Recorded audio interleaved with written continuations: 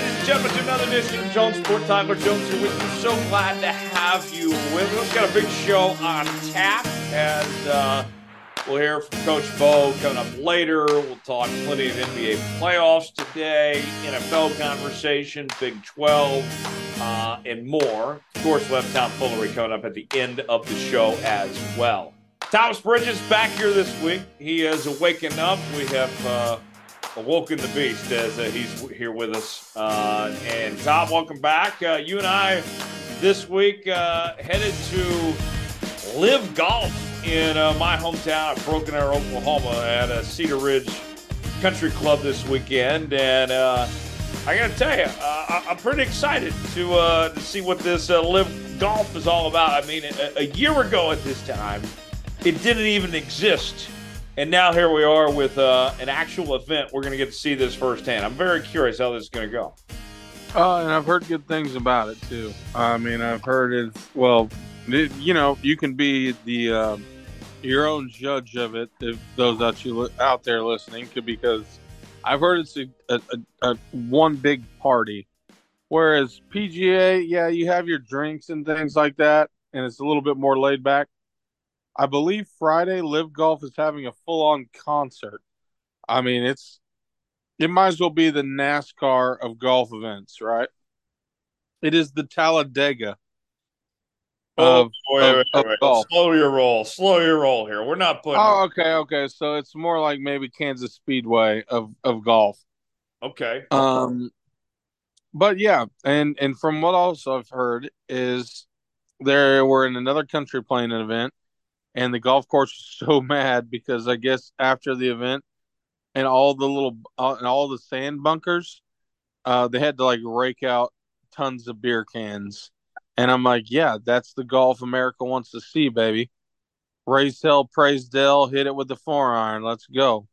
I mean, you think about it, just logistically and being, for the common man like we are, Tom. The average dude wants to watch golf, enjoy themselves, have a good time, hang out with boys, do their thing.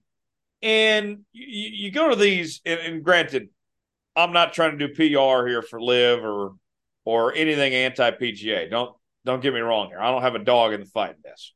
Let me make that clear before I say what I say going forward.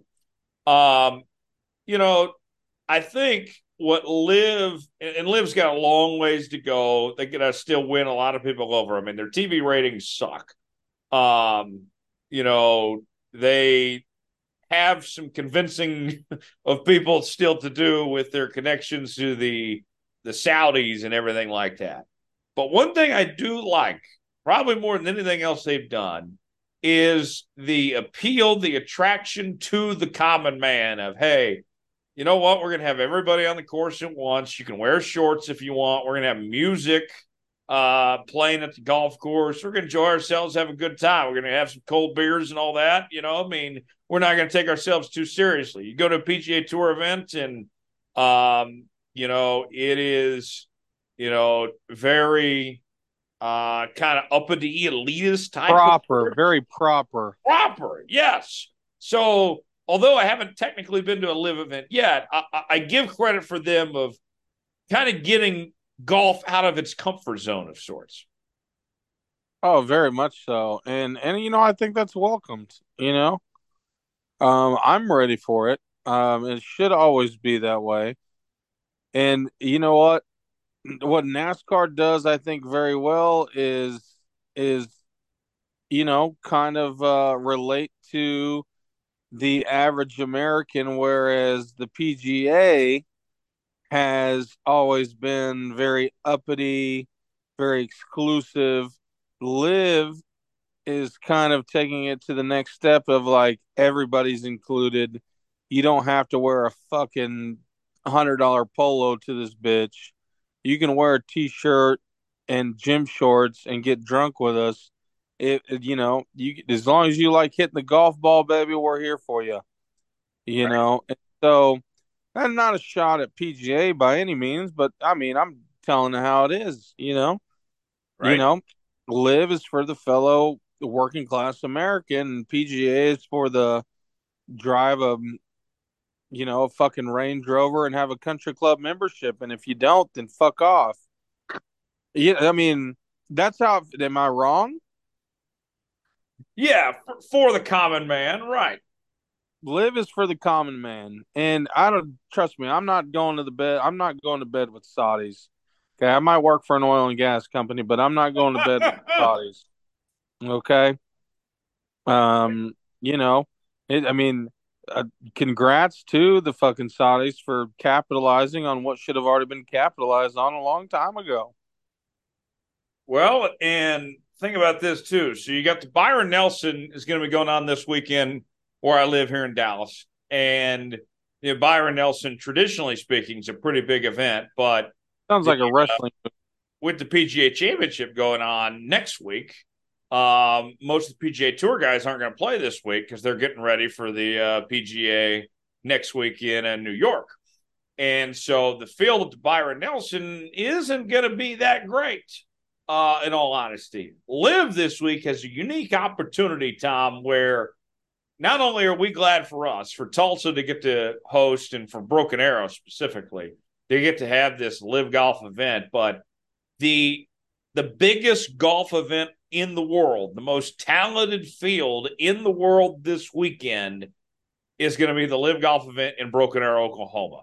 Um, these live guys, I like the way they've set up of that everybody plays every single week. Everybody's in pursuit of a championship. This whole team concept and all this, where every week matters. You don't get that in the PGA Tour right now.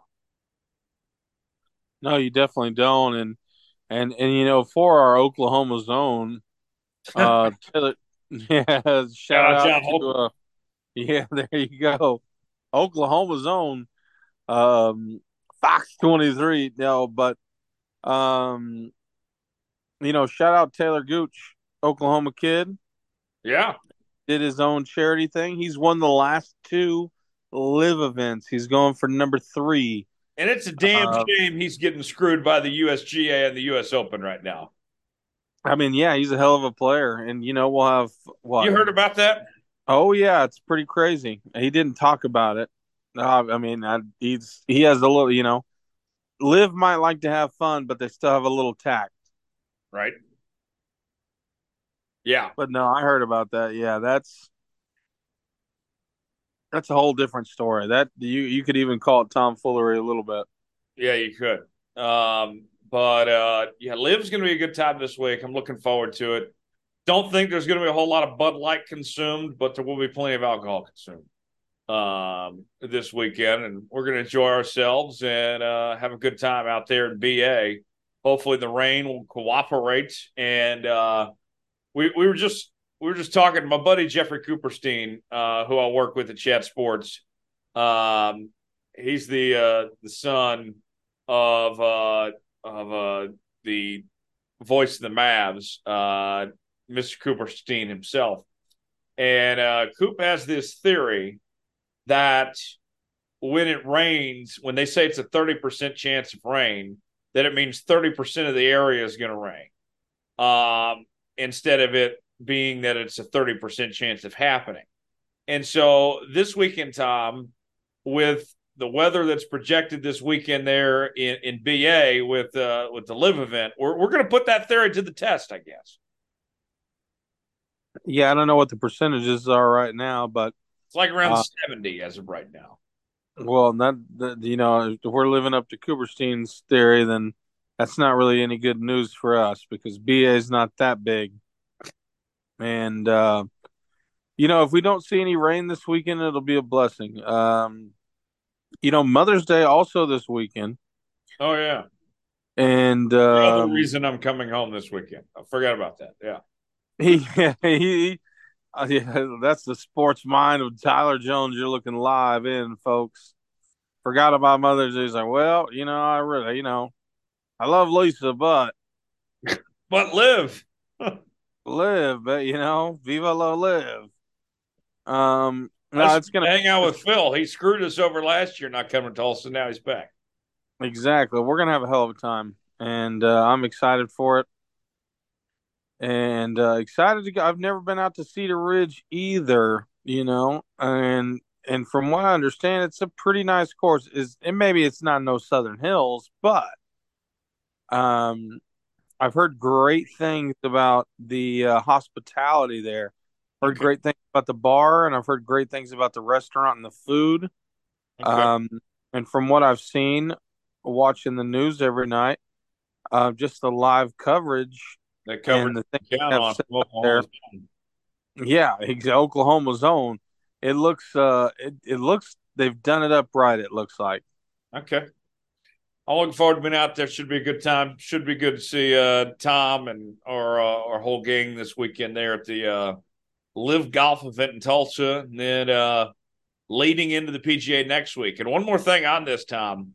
Um, so when you went back and looked at the Masters, there was this thought that the Live guys were going to have a disadvantage of that they were playing a Live event prior to playing in the Masters, and that they weren't going to get the practice rounds the week before there in Augusta and the rest and all that before playing the Masters. Sure enough, you had of the top five, three of them were Live guys, so it didn't really make a difference.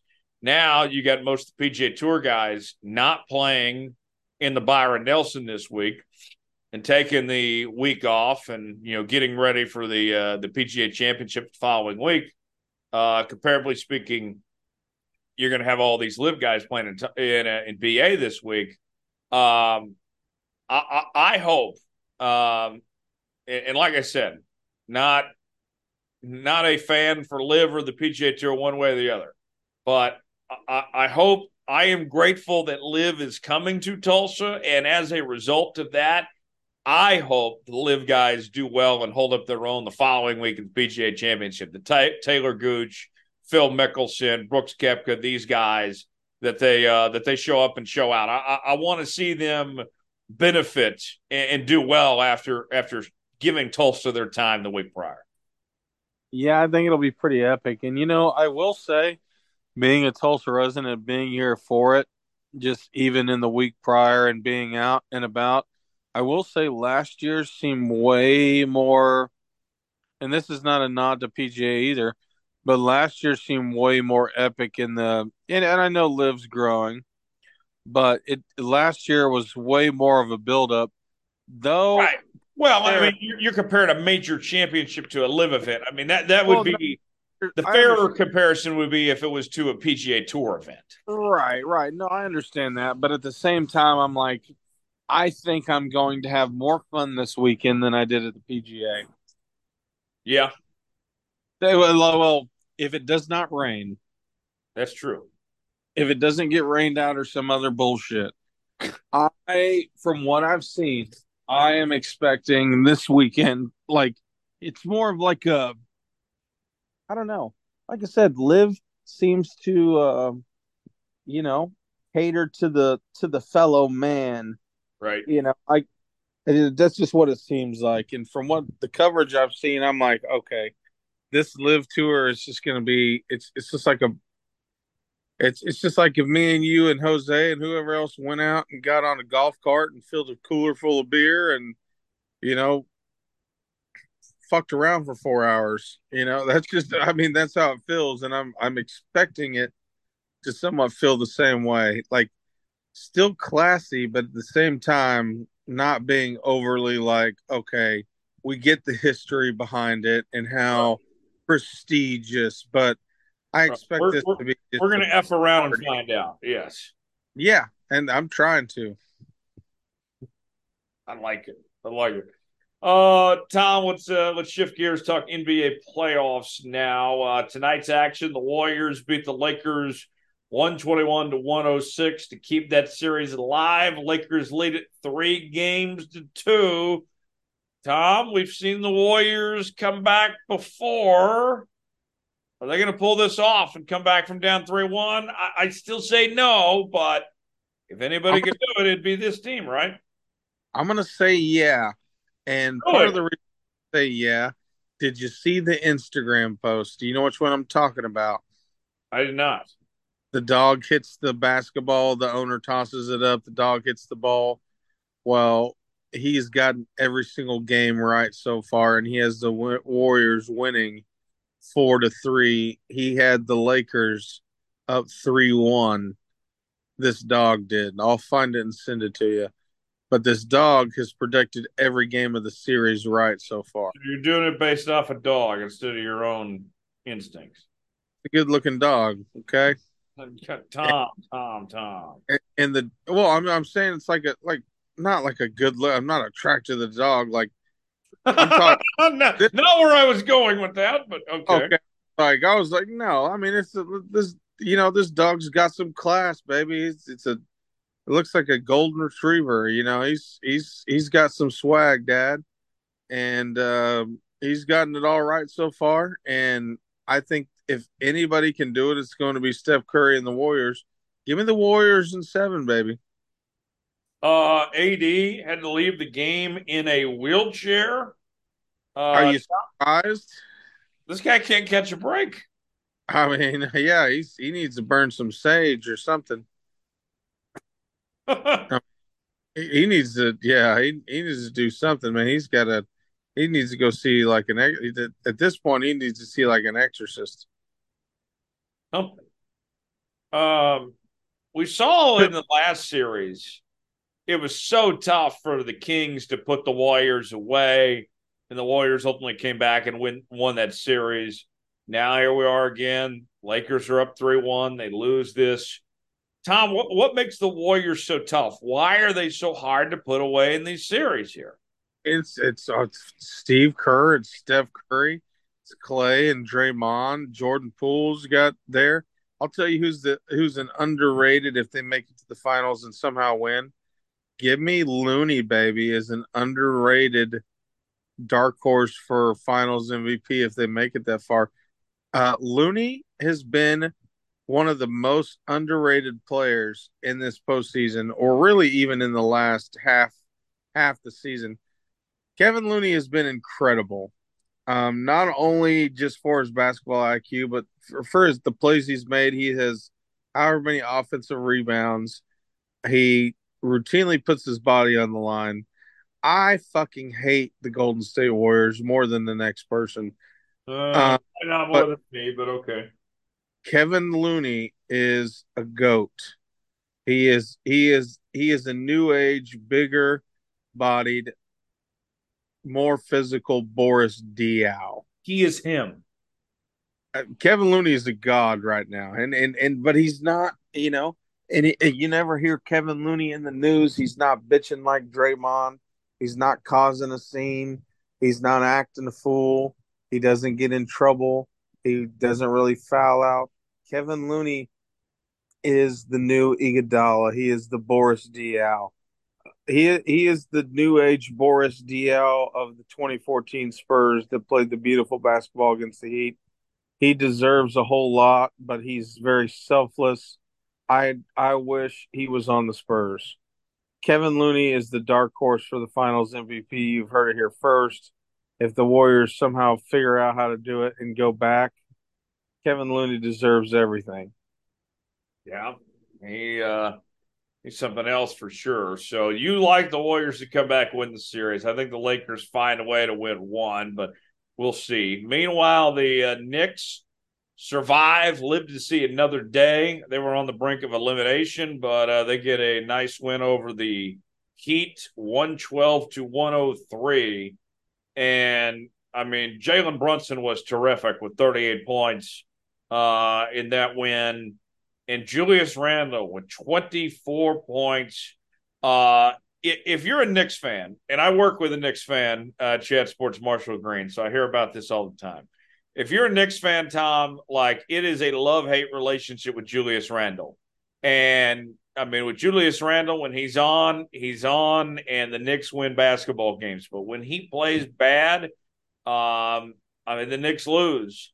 And, this whole series up until this last game, Julius Randle had not played well. I mean, they got to have Julius Randle show up every night for them to have a chance here.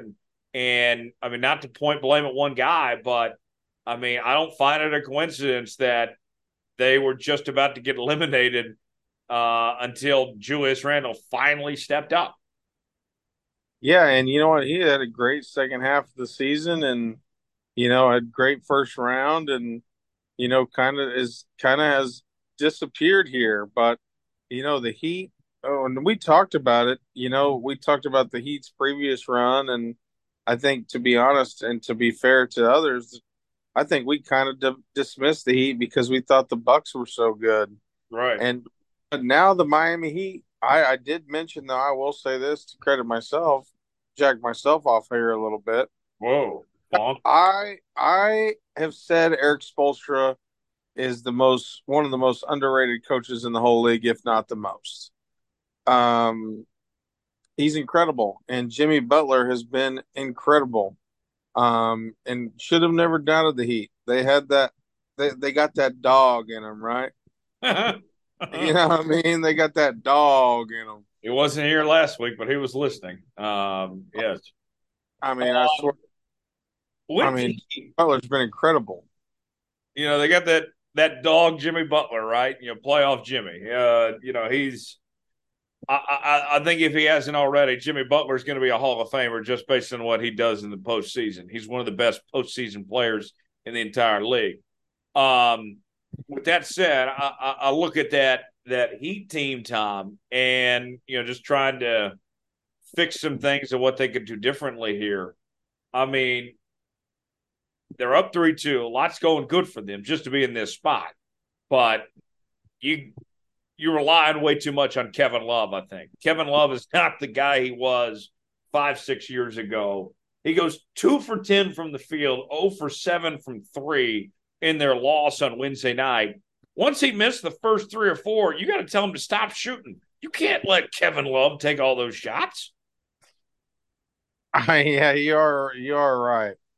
Um, I mean, yeah, he's definitely not the player he once was, but he's kind of. I mean, it must be a UCLA thing because obviously Russell Westbrook's sitting at home right now watching. So After it all must, the bricks he threw up, yeah, yeah, it must be a UCLA thing. maybe so. Um, Other NBA action. Let's catch you up to speed on of the way things look here. Thursday, we'll see the Celtics and the 76ers. Philly leads that series 3-2. If the Sixers win, they will advance to the conference finals for the first time since 2001. They had a 115-103 win over the Celtics on Tuesday night. Tom, this series here, um, you know, you look at Embiid, he's supposed to be a game time decision. Um, if Embiid's a full go, Philly's at home, you put him away right here. But the I door think is still open and still right there for Boston here with this Embiid injury here. I think it's going 7. I think it's going 7, and we've talked about this, Jones. You can vouch for me here. How many times have I said the NBA is low key about storylines? Several times. I say it all the time. If I was a betting man who had money to throw around just for shits and gigs, I'm putting, depending on what the margin is here, I'm putting money on Denver Nuggets versus 76ers in the finals, specifically for this whole debate that we've heard for Embiid versus Jokic. And then on Tuesday night, I was on the 76ers live with Chat Senior. Chase Senior. That's his nick. That should be his new nickname. Cat Senior. Yeah. Chase Senior and your boy Coop. And Coop told me that there is a big Chat Sports office debate between Jokic and Embiid right now. Yeah. I am very much an Embiid guy, I mean, yeah, you pay you bastard. but I look at, Jokic. This is a guy that, traditionally speaking, granted he's played well this postseason, but traditionally speaking, we've seen that his numbers tend to get inflated taking on bad competition in the regular season. Then he folds in the postseason. Embiid shows up every single night, gives it his all, and I like Embiid better than Jokic, but I think they're both very good players. We'll see. We'll talk about the Nuggets here in just a second, but this Sixers and Celtics series, Let's um, go 7. I think something tells me don't count out Boston yet. That's what I'm saying. I think it goes 7, and I think at that point, Game 7 is a toss-up because of how bad Boston has been at home. It's kind of incredible. Right? Yeah, we'll see. Nuggets, That series deserves a Game 7. Like this game deserves 5 more minutes. right? Nuggets and Suns. Let's talk about that series here.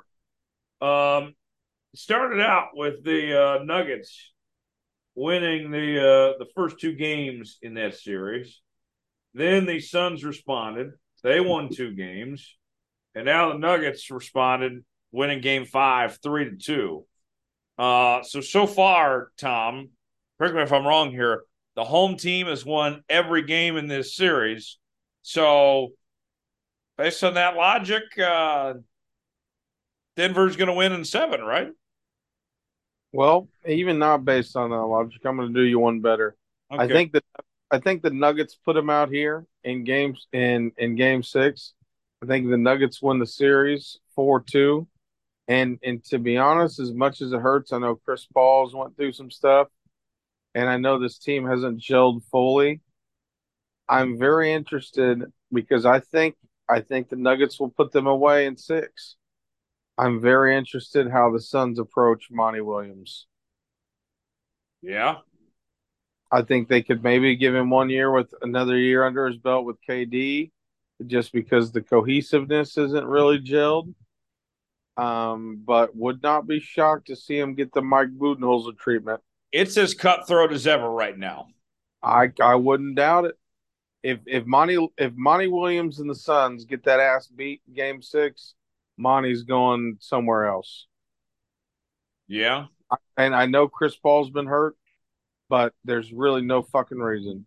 I Well, mean, and I mean, you look last year, I'm sure, I know they went to the finals a couple years ago and everything, but when they got their ass beat by the Mavs in that Game 7 last year at home in oh, that's the embarrassing. finals, and then if they lose embarrassingly, um, eventually you got to look yourself in the mirror and say, when's enough's enough?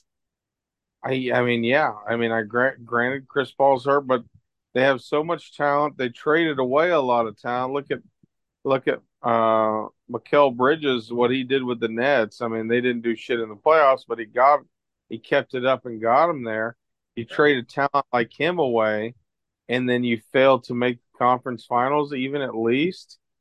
You know, I mean, Monty Williams' seat's got to be a little hot. I don't think he's a bad coach.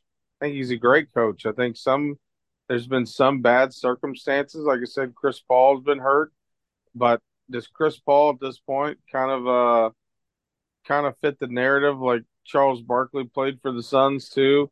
It for Chris Paul right now, even with Kevin Durant too, it's now or never for Chris Paul. If it ain't this year, or I'll be generous and say next year, Chris Paul won't ever win a championship. Yeah. It's becoming more increasingly obvious. And Devin Booker ain't got that dog in him, to be honest. I'll say it. He ain't got that. Devin Booker ain't got that dog. He wishes he did. Welcome to the bandwagon. That's what we were saying last week too. So He did have that dog. let's talk some Big 12 now. Got a few big storylines, both on the football and basketball front. Let's start with the basketball side. Bob Huggins embarrassed himself this week, said just idiotic comments, homophobic comments on a Cincinnati radio station talking about Xavier. Out of line. We're not going to repeat those here. I mean, if you haven't heard, I mean, you I can have look it up. And Huggy Bear. what? He said Huggy Bear said talk some shit. Yes, I yes. I've not heard that. He used a homophobic slur to describe the Xavier basketball fans, dating back to when he was coaching at Cincinnati and the crosstown showdown between Cincinnati and Xavier. But as a result, Huggy Bear has agreed to a 3-game suspension and $1 million salary deduction in order to keep his job there at West Virginia. West Virginia, they did an incredible job this year in the transfer portal. They got a lot of guys coming back. There's a lot of hype and a lot of excitement there. But I mean, you look at West Virginia, they've been good but not great the last couple of years. Huggy's a Hall of Famer. He's gonna, he's one of the best coaches out there. But I look at it twofold, Tom. For one, Huggy, his alcohol, problems and all that stuff. I mean, I wasn't surprised to hear what he said, and considering what we know about Huggy.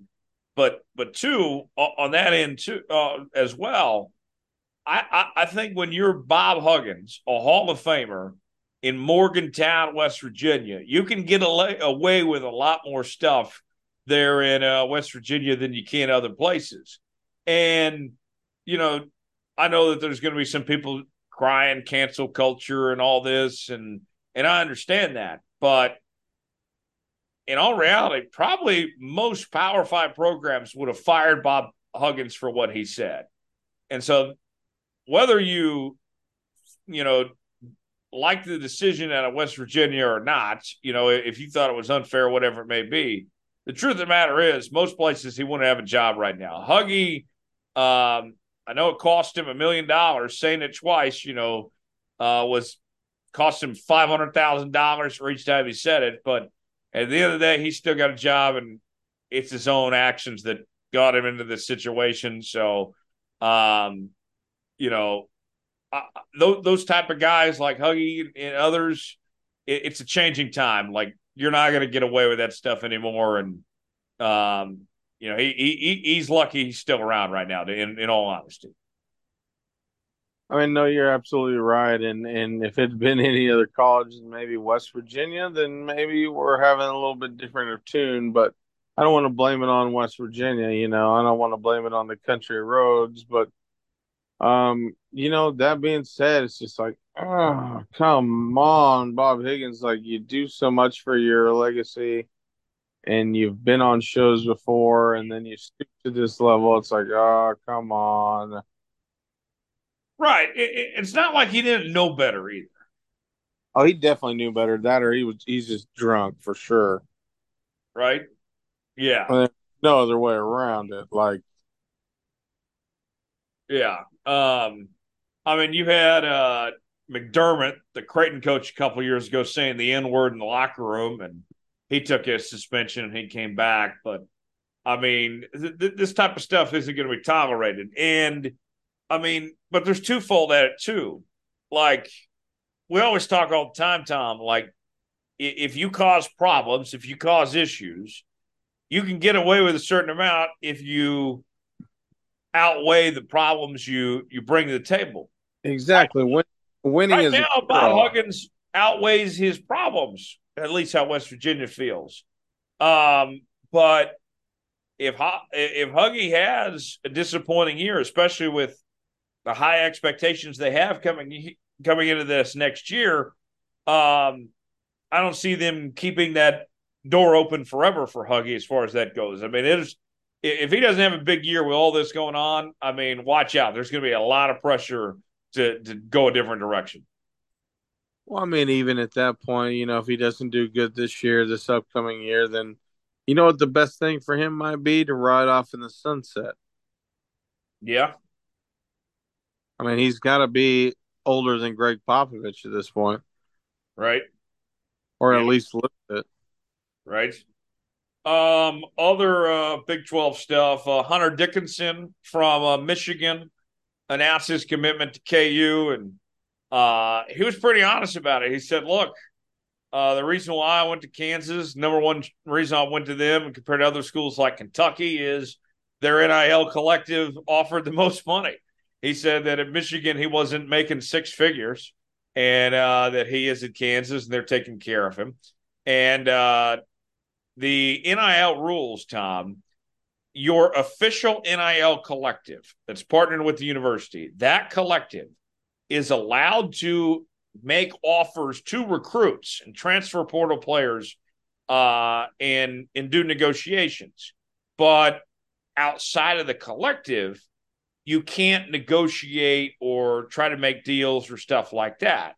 And so the report was that Dickinson directly got this money from the NIL collective at KU. Mass Street Collective is what it's called.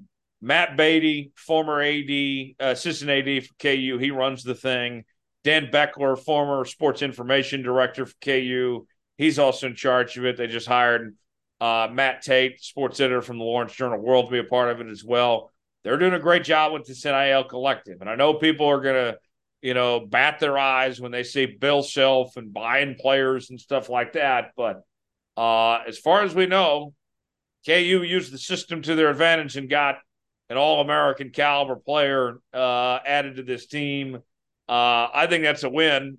Kansas doing what everybody should be doing, taking advantage of their NIL collectives. Yeah, Jones, I thought Hunter Dickinson was one of the better players at Michigan over the past few years. And you know what? The Fab Five brings a lot, but obviously didn't bring the money in after being so long. I thought, like I said, Hunter Dickinson, I saw him play and I said, that's an NBA draft talent right there.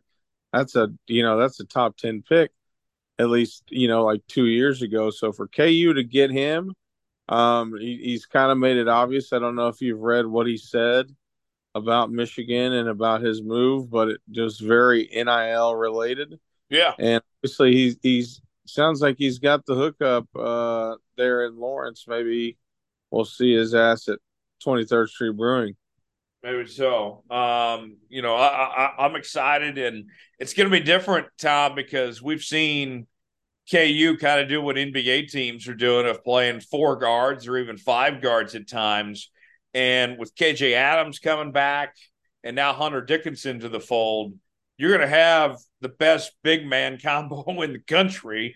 And I imagine they're going to kind of slow it down and feed the ball inside. I know Hunter Dickinson can be like a stretch four of some sorts, but in today's day and age, having back to the basket basketball, I'm very curious to see how this works, how this goes. Yeah. Yeah. Jones, your buddy Bill Self is going to have to maybe change some things up, right? He's going to have to change up the game plan. But you get a player like Hunter Dickinson. I don't at that point, and obviously KU has some great people come through, but that's a surefire talent. And it you know what, this KU team is, it feels like it's a little bit younger than it's been. Right. You take those two vets and you make that work. I think Bill Self can do that. I think he will do that. I think he's a good enough coach to make that adaptation. And watch out, KU is going to be stupid dangerous next year. Oh yeah, It's going to be like Tim Duncan and freaking the Admiral. I mean, it's going to be unfair. yeah, yeah. And we've seen Bill Self do a really good job of adapting to his personnel of what he has at the table. So we'll see what Bill does with this case. But Tom, think about this. I mean, you got Hunter Dickinson coming to KU, and Max Asmus from Oral Roberts is headed to Texas. Oh, is he really? I didn't see where he went. Damn. I mean, watch out. I mean, you might have a couple or maybe even three first team All Americans in the Big 12 Conference this year. I mean, the race to be Conference Player of the Year between Dickinson and Asmus, and then whoever else emerges is going to be incredible. I've got a root for Asmus, man. Like, coming from a small college, we've watched him play. He single handedly beat Ohio State a couple of years ago in the tournament. As much as I hate Texas, I got a root for that kid. That's a baller.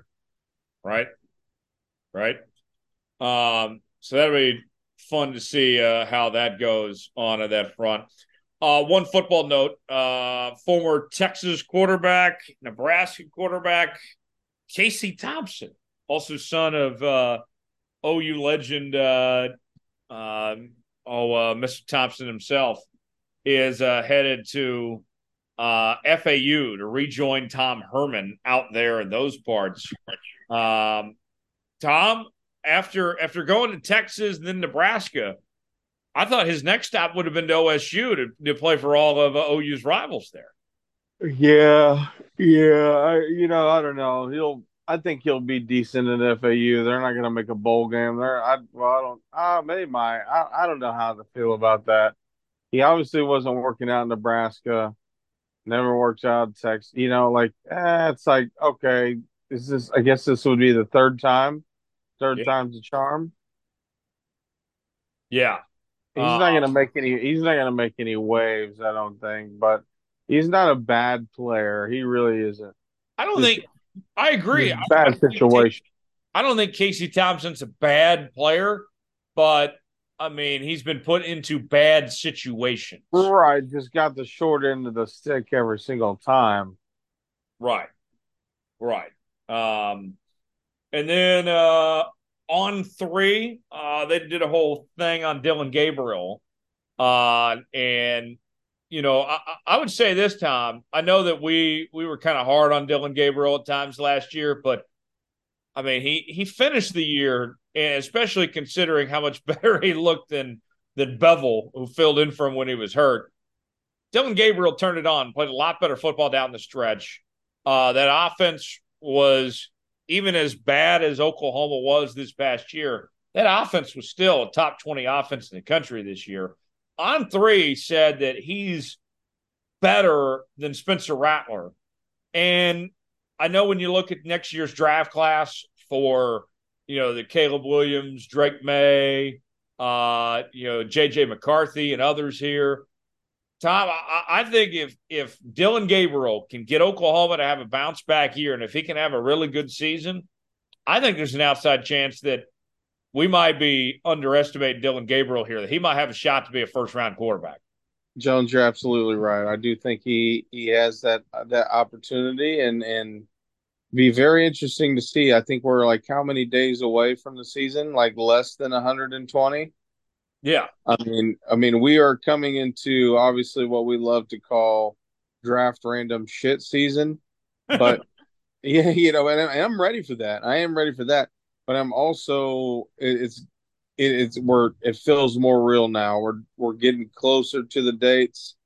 I haven't had any season ticket offers come through to buy. I don't know that I will, but it's getting ever so closer, and there's just a lot to be excited about, and I mean, there are those players that we look out for to have these big breakout type seasons, and could be one of them. I mean, you think about Dylan Gabriel here, Tom. Last year, 25 touchdowns, 6 interceptions, missed a couple games. Let's say, and obviously his top target Marvin Mims is gone and Eric Gray's gone, but they have a lot of talent coming back on that Oklahoma team. They're expected to be much improved. Second year of Jeff Levy's system and everything here. If Oklahoma can have a bounce back year, win 9, 10 plus games, and if Dylan Gabriel can look great doing it, I think he could skyrocket, going from completely below the radar, not talked about, to being a playmaker and a high profile guy there and in 2023. I think he's on the verge of being a breakout performer this year. I mean, if Brock Purdy can manage Mr. Irrelevant and then run out Trey Lance, then sure. I mean, Gabriel could maybe do some things. Yeah, I think that's certainly possible. So, still more to come here on the Jones Report. Tom Fullery, Coach Bo, and others standing by. You will not want to miss it. Stay with us as we continue here on the program. Joining us now on Jones Report this week, pleased to bring in Derek Haglund, who covers the Kansas City Chiefs, and also the University of Kansas. You can find him on Twitter at KU The Hill, and he joins us right now as we're talking about the NFL schedule release. And I got some more that we want to touch on with Derek here in just a second as well. But Derek, first off, thanks for joining us as always, man. The schedule release, I got to say, credit to the NFL of even making the schedule release an event itself. I mean, the 365-day year calendar of the NFL, we go from the season ends to the combine, the draft, and now even the schedule release all day long, following the leaks and everything here.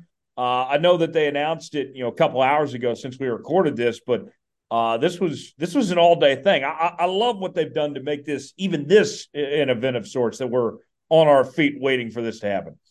Well, if there was ever any question about, what is the dominant sport or entity in America, it's the National Football League.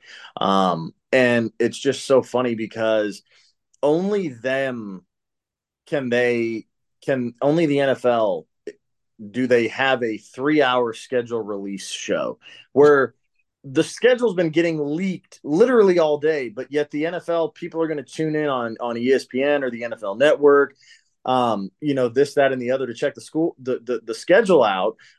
Even though by this afternoon, for example, like the Chiefs' entire schedule had already been leaked or confirmed through other entities on what it was going to be, so you could piece it together and go from there. But I said to somebody today, I go, it's hilarious because the Royals had a day game scheduled for Thursday, September 7th, and it was supposed to be at 1:00. The NFL got them to move the game to Monday, which was their off day, so that the Chiefs and the NFL could have that day. So if there's ever been any doubt, the NFL owns not only Sunday, but they own Thursday and Monday, and they might start owning Black Friday as well now that this year they're adding in a Black Friday game, which I think is awesome. I think that's genius. Most places that aren't retail are off that day. So, that's just another example of them dipping their toe into something else. And I think it's great. Yeah, I think so. Let's start there. Just kind of like these holiday games. Thanksgiving Day, you get Packers, Lions, Yeah. Commanders, Cowboys, 49ers, Seahawks, Black Friday, Dolphins, Jets. And then on Christmas, we get the Raiders and the Chiefs, Giants, Eagles, Ravens, 49ers.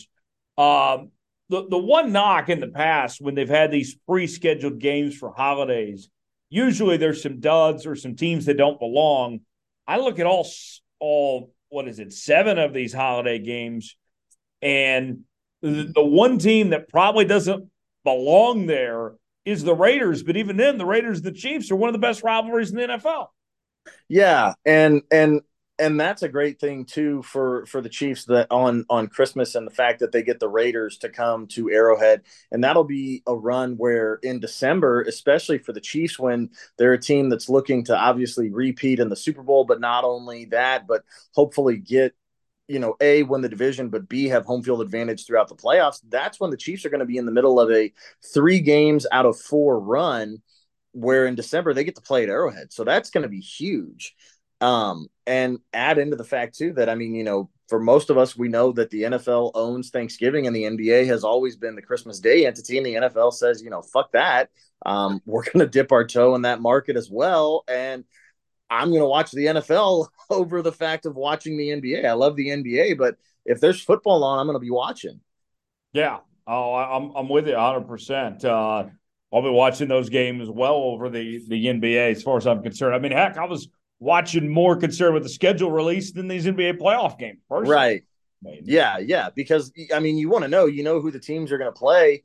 You just want to know the order, and then that's when you start to go down at, okay, well, I like for the Chiefs. Okay, you open up with Detroit, then you go to Jacksonville week 2, then you've got the Bears at home, which I think is dumb because the Bears, for some reason didn't want to go over and play that game in Germany, because I think it's absolutely ridiculous that the Chiefs are playing the Dolphins in Germany, and the Chiefs and Arrowhead don't get to have that return game of Tyreek Hill. Right. That would have been great. Like the fans are being deprived of that. I can't believe the NFL was dumb enough to sign off on that. I understand they don't want to put a dud game over there in the international series, but it makes no sense why you would put that game over there when everybody knows what that means, especially with Tyreek Hill running his mouth this offseason about what he's going to do and this, that, and the other. Right. Yeah. I mean, I understand, you can't put divisional games or stuff like that, but I mean, the Detroit game could have worked. The Bears, which is what a lot of people thought, but the Bears said no. Right. I mean, there's a number of options that could have gone besides taking away that Dolphins game there. But Derek, I know you're like me in very interested in kind of the media side of things and the inner workings here, and one of the things that I find fascinating is we're creatures of habit where you and I, our entire lives and our parents' lives have grown up with where one network had the AFC games and another had the NFC games. And for the last 20 years, the AFC games have been CBS and the Fox games have been, the NFC. And now this year, that doesn't matter. That's all completely out the window. They're all interchangeable here. I mean, that's kind of changed my viewing habit. But if it means we get better matchups on TV, I'm all for it. Well, and I think it not only means that, Tyler, but it means you have a chance at getting potentially a better broadcast crew. If you go from having the number 3 team potentially on CBS to going to having the number 1 team on Fox with Burkhardt and Olsen, I would take that. That's something that I'm definitely interested in that regard, because it lets you know that not only does this mean it just means so much more to the network that's trying to take it, because of the fact that they're swapping it and putting their number 1 crew on there. Now, I mean, you're going to have instances, I think, say, for example, like with the Niners, with the Eagles in the NFC, and say for the Chiefs in the AFC, a lot of those games are going to stay with that network, because most of the time, especially if you're talking matchups like Chiefs Bengals, Chiefs Bills, or anything like that, that's going to stay with CBS, because they're going to put Jim Rome or Jim Nance and Tony Romo on the call. Or if you're talking obviously Eagles and the Niners, or Niners Seahawks, you're going to have Fox on that, because those are 2 of the best teams in the NFC. Right. It's all drafted now. We're still going to see Nance and Romo during Chiefs games, but we'll see Burkhardt and Olsen a little bit more than we have in the past. So I'm all for it. Yeah, definitely. And then I know that you know Amazon pretty well and have past experience with Amazon. The idea that they're getting a game on Black Friday, I mean, just from a business side of things, with for them, when they signed up to do Thursday Night Football, it was about getting Prime subscribers. That was their number 1 objective. It didn't matter what the ratings were last year. As long as they were increasing Prime subscribers, that's what they were doing. And now you get Prime subscribers watching a football game on Black Friday and get to advertise all these deals here. I mean, Jeff Bezos is just going to be, getting piles of cash on the side on Black Friday now. Yeah, and that was a game too that when they announced it that the NFL was going to experiment and do that, I thought that was a game where I'm like, oh man, like you would think like Black Friday, national holiday. Sorry, for all the retail people out there, you still got to work, but I would have almost bet everything that they were going to put the Chiefs on there, because it's just the magic of Mahomes, and I was surprised that they didn't. I still think they have a good matchup. Right. Especially with all the college matchups we'll get that day too. But, I'm surprised they didn't go with the Chiefs. But I mean, Jets, Dolphins, if Tua is healthy, that is going to be a really good game, because of the fact that, even though the Jets have Aaron Rodgers, I still think they're the 3rd best team in their division. Right. Some of these international games, how about the Jags playing back-to-back weeks and going over there? Derek, something tells me that Khan is doing everything he can to put that team in position to be London's team eventually here. I think absolutely. I almost think already they probably are London's team. I mean, I know the Chiefs are trying super hard to be Germany's team. That's why they're going to go over there in 2023. And then I believe they're going to go over there in 2024 as well and play a game over there. So that will be very, very interesting. To see what happens with that. But I'm waiting to see. We've had London and they've been doing that since 2007, and then obviously now they've expanded and they're going into Germany. I'm telling you, I think probably, Tyler, within the next 5, maybe 10, 12 years, we're looking at a game being in Africa, because Africa is the second they produce the second most amount of NFL players. Yeah. I mean, with all the Nigerian lines and everything, with guys like Osi Umenyiora, Christian Okoye, all those guys that have come from that country. You might be onto something. I never thought about that, to be honest. I am surprised that we're not seeing a Mexico City game this year. Yeah, especially because that is a market that is so close to so many different organizations and franchises in the NFL. There's a lot of Chargers fans, there's a lot of Cardinals fans, there's a lot of Niners fans, there's a lot of Raiders fans in Mexico City. There's a lot of Chiefs fans. They love soccer, but they also love American football. And so you would have thought that as big as those games were, I mean, I remember last year when they got to get the turf right, but yes, everyone should have that. Arizona's got that problem. Yeah, absolutely. I mean, just look at the Super Bowl. Shout out to George Toma. But you look at it, and when the Niners played there, I can't remember who San Francisco played there this past year, but there was over 100,000 people at that game. Yeah, in Mexico City. So yeah, you make a great point. Mexico City for some teams it's easier to get to than Seattle is. Yes. So it's not a terrible trip. And you don't have to deal with the rain. Yes. Grunge rock scene, not as big in Mexico City. Could be wrong. You never know. But willing to bet I'm right on that. Yeah, I think so. So those are a look at the international games, the marquee, holiday games of sorts. And then, just kind of looking at some of these primetime games here. Sunday Night Football, we're going to see Cowboys, Giants week 1. We're going to see Bengals and Bills week 9, Chiefs and Jets week 4, Cowboys, Niners week 5. How about we finally are getting that Aaron Rodgers, Patrick Mahomes matchup? It was supposed to happen a couple of years ago, and Mahomes got hurt. Then, Aaron Rodgers got COVID. Now we finally get it. Knock on wood, week 4.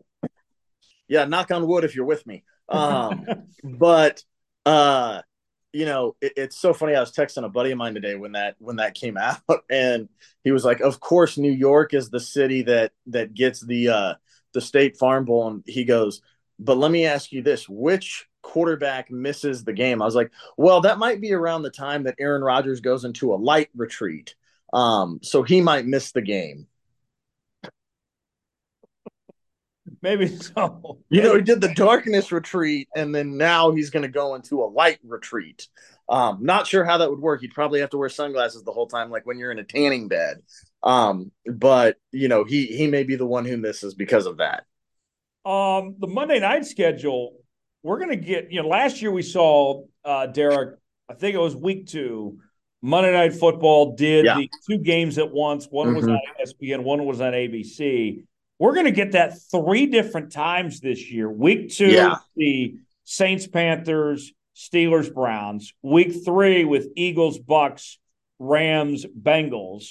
And then week 14 with Titans, Dolphins, and Packers, Giants. I love it because I know that some people are going to say, well, it's 2 games on at the same time. You can't watch both at the same time. Well, you're wrong. That's what having multiple TVs or going to a bar is for. There's a thing called split screen that most every TV can do. Yes, that too. That's another game that we just wouldn't get to watch because it would be a regional game on Sunday. I'm all for it.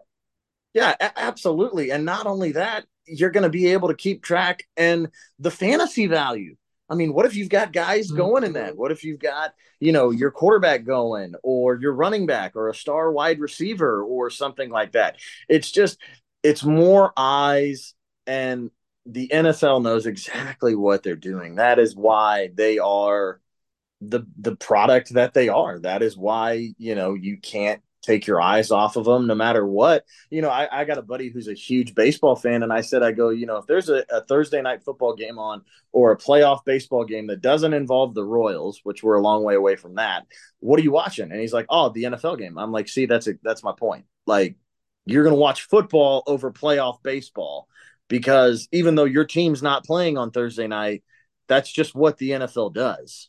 Right. Because they suck you in. It's like a drug. Just when you think you're out, they keep pulling you back in. Yeah, you're right about that. Overall, when you look at the schedule, Derek, I know the Eagles have the toughest strength of schedule in the league. Yeah. I felt like the biggest loser was the New York Giants having to play, what is it, of their first 8 games, 7 are on the road?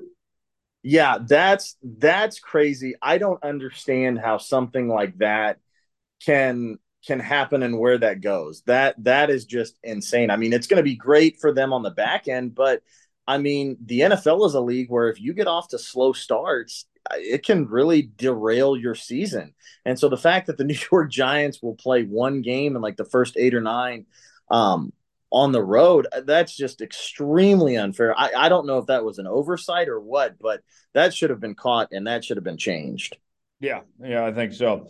Derek, we got some time left, so I do want to ask you about what's going on with the Kansas Jayhawks and Hunter Dickinson coming to town. No secret that NIL played a significant factor, the Mass Street Collective getting the job done here. Derek, you've been following that situation. How did they manage to pull this off and get Hunter Dickinson away from some of these other schools that were making him offers?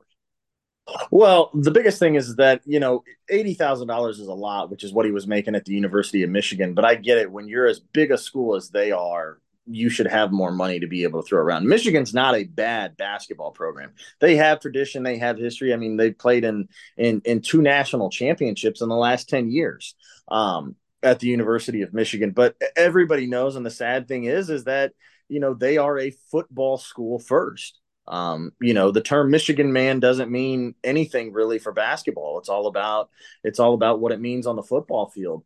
And that played a significant role in Hunter Dickinson coming to Kansas. Obviously, the ability to learn and be coached under Bill Self and the potential that he'll be an All-American because Bill Self loves to play through his big man and loves to play, the high-low type of game. It was a huge allure to him. And I mean, Bill Self's a better coach than Juwan Howard, but he's getting north of a couple $100,000. We're talking a significant deal and difference because of the Mass Street Collective and because people are willing to know, because Kansas is a national product and a national brand, and the fact that they are just a year plus removed from winning a national championship.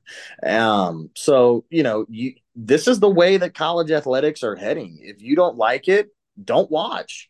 I love it. I'm all for it. I felt like kids for over a decade should be able to make money off their name, image, and likeness. They're going to watch Nick Saban's football team play on Saturdays. That's why they fill Bryant-Denny Stadium on Saturdays. They're not going on Tuesdays to watch Susie Smith take a chemistry exam. That's where the money is. And these kids bring in millions of dollars every year to it. And Dickinson's is a guy who might not have a bright NBA future in terms of he's not a great rim protector. He's not super athletic. He's athletic enough in college. He doesn't shoot it consistently enough for the NBA, and he's not as great of a passer as some of these bigs like DeAndre Ayton, Nikola Jokic, Joel Embiid. So why not come and play and make a ton of money in college off NIL at Kansas and fly in a private jet and eat at nice restaurants and do all these things, as opposed to potentially, on a 2-way contract or bouncing back and forth between the G League.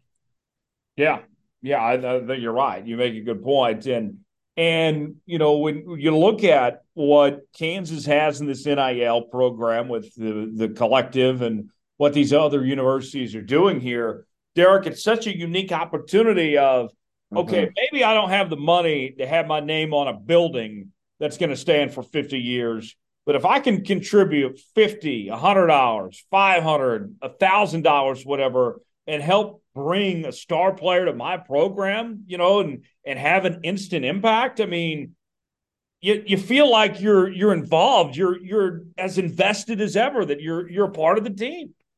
Right. And it makes college athletics exciting. And it honestly gives fans something to talk about in the offseason for college basketball, because you're following, okay, this guy's entering the transfer portal. From the moment Hunter Dickinson hit the transfer portal and announced he was leaving Michigan, everyone was interested, and everyone knew Kansas was going to be interested because of Bill Self. And everybody knew how much time and energy that Bill Self and Joe Dooley and everybody else on that staff put into getting him, because they knew it was a perfect match. If there's ever been a perfect match for Bill Self, it's Hunter Dickinson, and vice versa. And it just made way too much sense as soon as he announced it. And of course, I credit Dickinson for keeping it quiet and playing it close to the chest, and teams like Maryland thinking they had a chance. I knew he was never going to go to Villanova. They're on a downward trend since Jay Wright left, but Kentucky still might get Oscar Tshiebwe back. It just, as they've been saying and we've been saying, it's Kansas. It was always Kansas. It just made too much sense. Right? I mean, you think about it. I look at NIL this way, and don't take this the wrong way, folks, but I'm going to go this direction here. I mean, some weirdos out there buy OnlyFans, right? I mean, this is NIL is like the college sports OnlyFans here. Oh, okay. Not what I was thinking where you would go, but I understand it. I hope everybody else does too. I mean, and again, like, what does your subscription cost monthly? Right. I'm just going to throw money out there, and this guy's going to be on my favorite team, and he's going to win games, I mean, right. Why spend money on OnlyFans when you can help your team win a championship? Right. And that's exactly what Hunter Dickinson did. He was the number one player in the transfer portal, and he took Kansas from, I forget the website, but they have these things where it's kind of like Spotrac, where you can go and how on Spotrac you can mess around with guys' money. Well, if I convert this and do that, they had it to where, okay, if you take a player from here and put him here, well, it had Kansas before they got Hunter Dickinson at preseason number 8. Getting Hunter Dickinson took them to preseason number 1. And then you add in the fact that they're most likely going to get Mackenzie Mbako. Obviously, it sucks that Ernest Uday's leaving. That one really does hurt. That was a guy that was not expected to leave. I really thought he was going to stick around. No, he didn't need to leave. And so it just makes you wonder. But this is the day and age that we live in. Kids want playing time. And I mean, it's gonna be a challenge even with Mbako coming in next year, most likely, that it's going to be hard for guys to find minutes. They're going to be a deep team, but Bill's not going to play 10 or 11 guys. So it's just one of those things that this is where we're at. If you don't like it, again, don't watch. I'm all excited for it. Hunter Dickinson makes this team a Final Four caliber team that can cut down the nets and win a national championship. He gives them a lot of things that they don't have. And Tyler, we've talked about it before off of the podcast. Bill Self, while he's been the head coach at Kansas, has never had a player with the skill set that Hunter Dickinson has as a big man. Joel Embiid morphed into this type of player that he is in the MVP with the Philadelphia 76ers in the NBA. He was extremely raw and did not really stretch the floor in his only year at Kansas, and he finished the season hurt. Right. Yeah, it's a great point.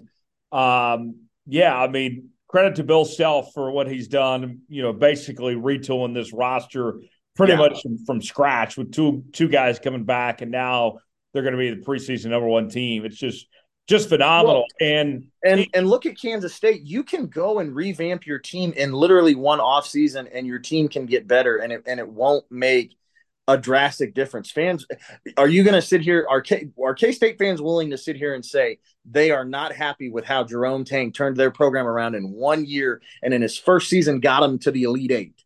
Right. Like, this is where we're at, because that can happen. You can literally go from being the doormat of the Big 12, which K-State was the last few years Bruce Weber was there, and being minutes away from going to a Final Four. Right. Yeah, it's a great point. And you know, this collective, Derek, you and I know some of the people involved in this thing. You know, Dan Beckler, Matt Yeah. Beatty, Matt Tate, you know, these guys are working in this thing. Right. And I was thinking about it, you know, if you and I weren't working the jobs that we did in the media, if we were, you know, hedge fund guys or whatever, if we were making, you know, decent If we money, were running OnlyFans. right? I mean, I would be putting the money in the NIL collective. Uh-huh. I would much more care about doing that and being invested that way rather than, you know, paying for some facilities or, you know, Yeah. money going directly to the university. I'd rather see the kids get this. I'm glad that this money's Yeah. going this way.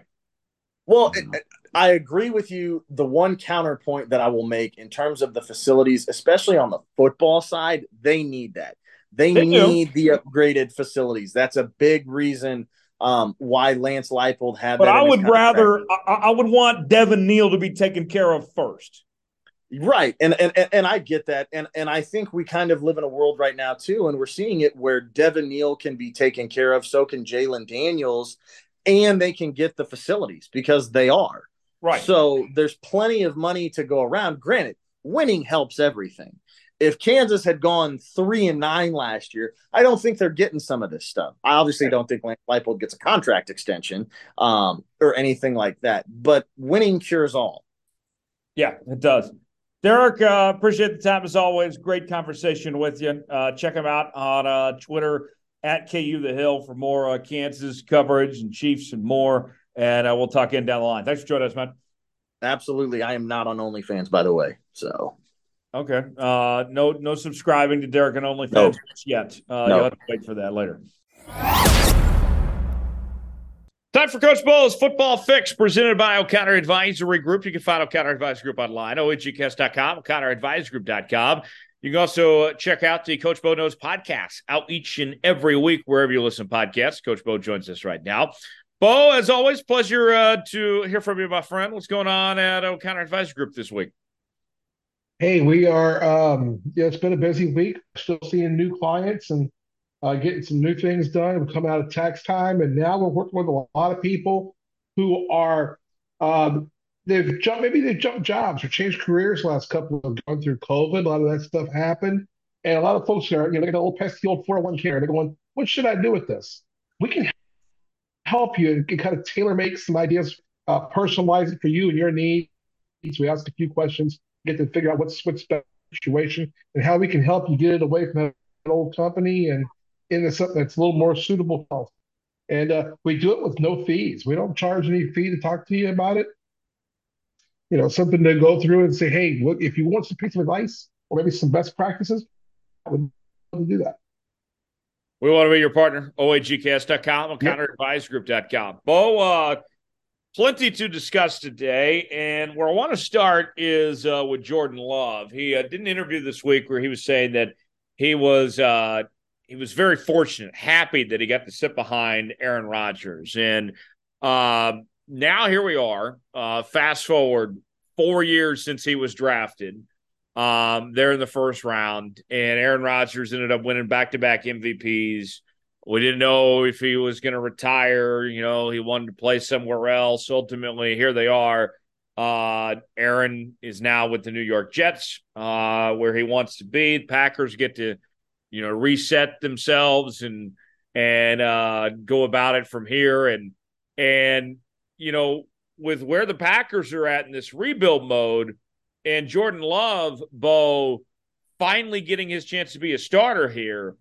This is not a fair situation for Jordan Love to be in. The expectations compared to the reality of what they've given him to work with are not fair at all for what he's walking into here. I believe that. I believe that it's unfair to ask him to come in, be the starting quarterback, and basically get nothing to work with. The reason it's unfair, he's going to be judged by this season because his contract is up.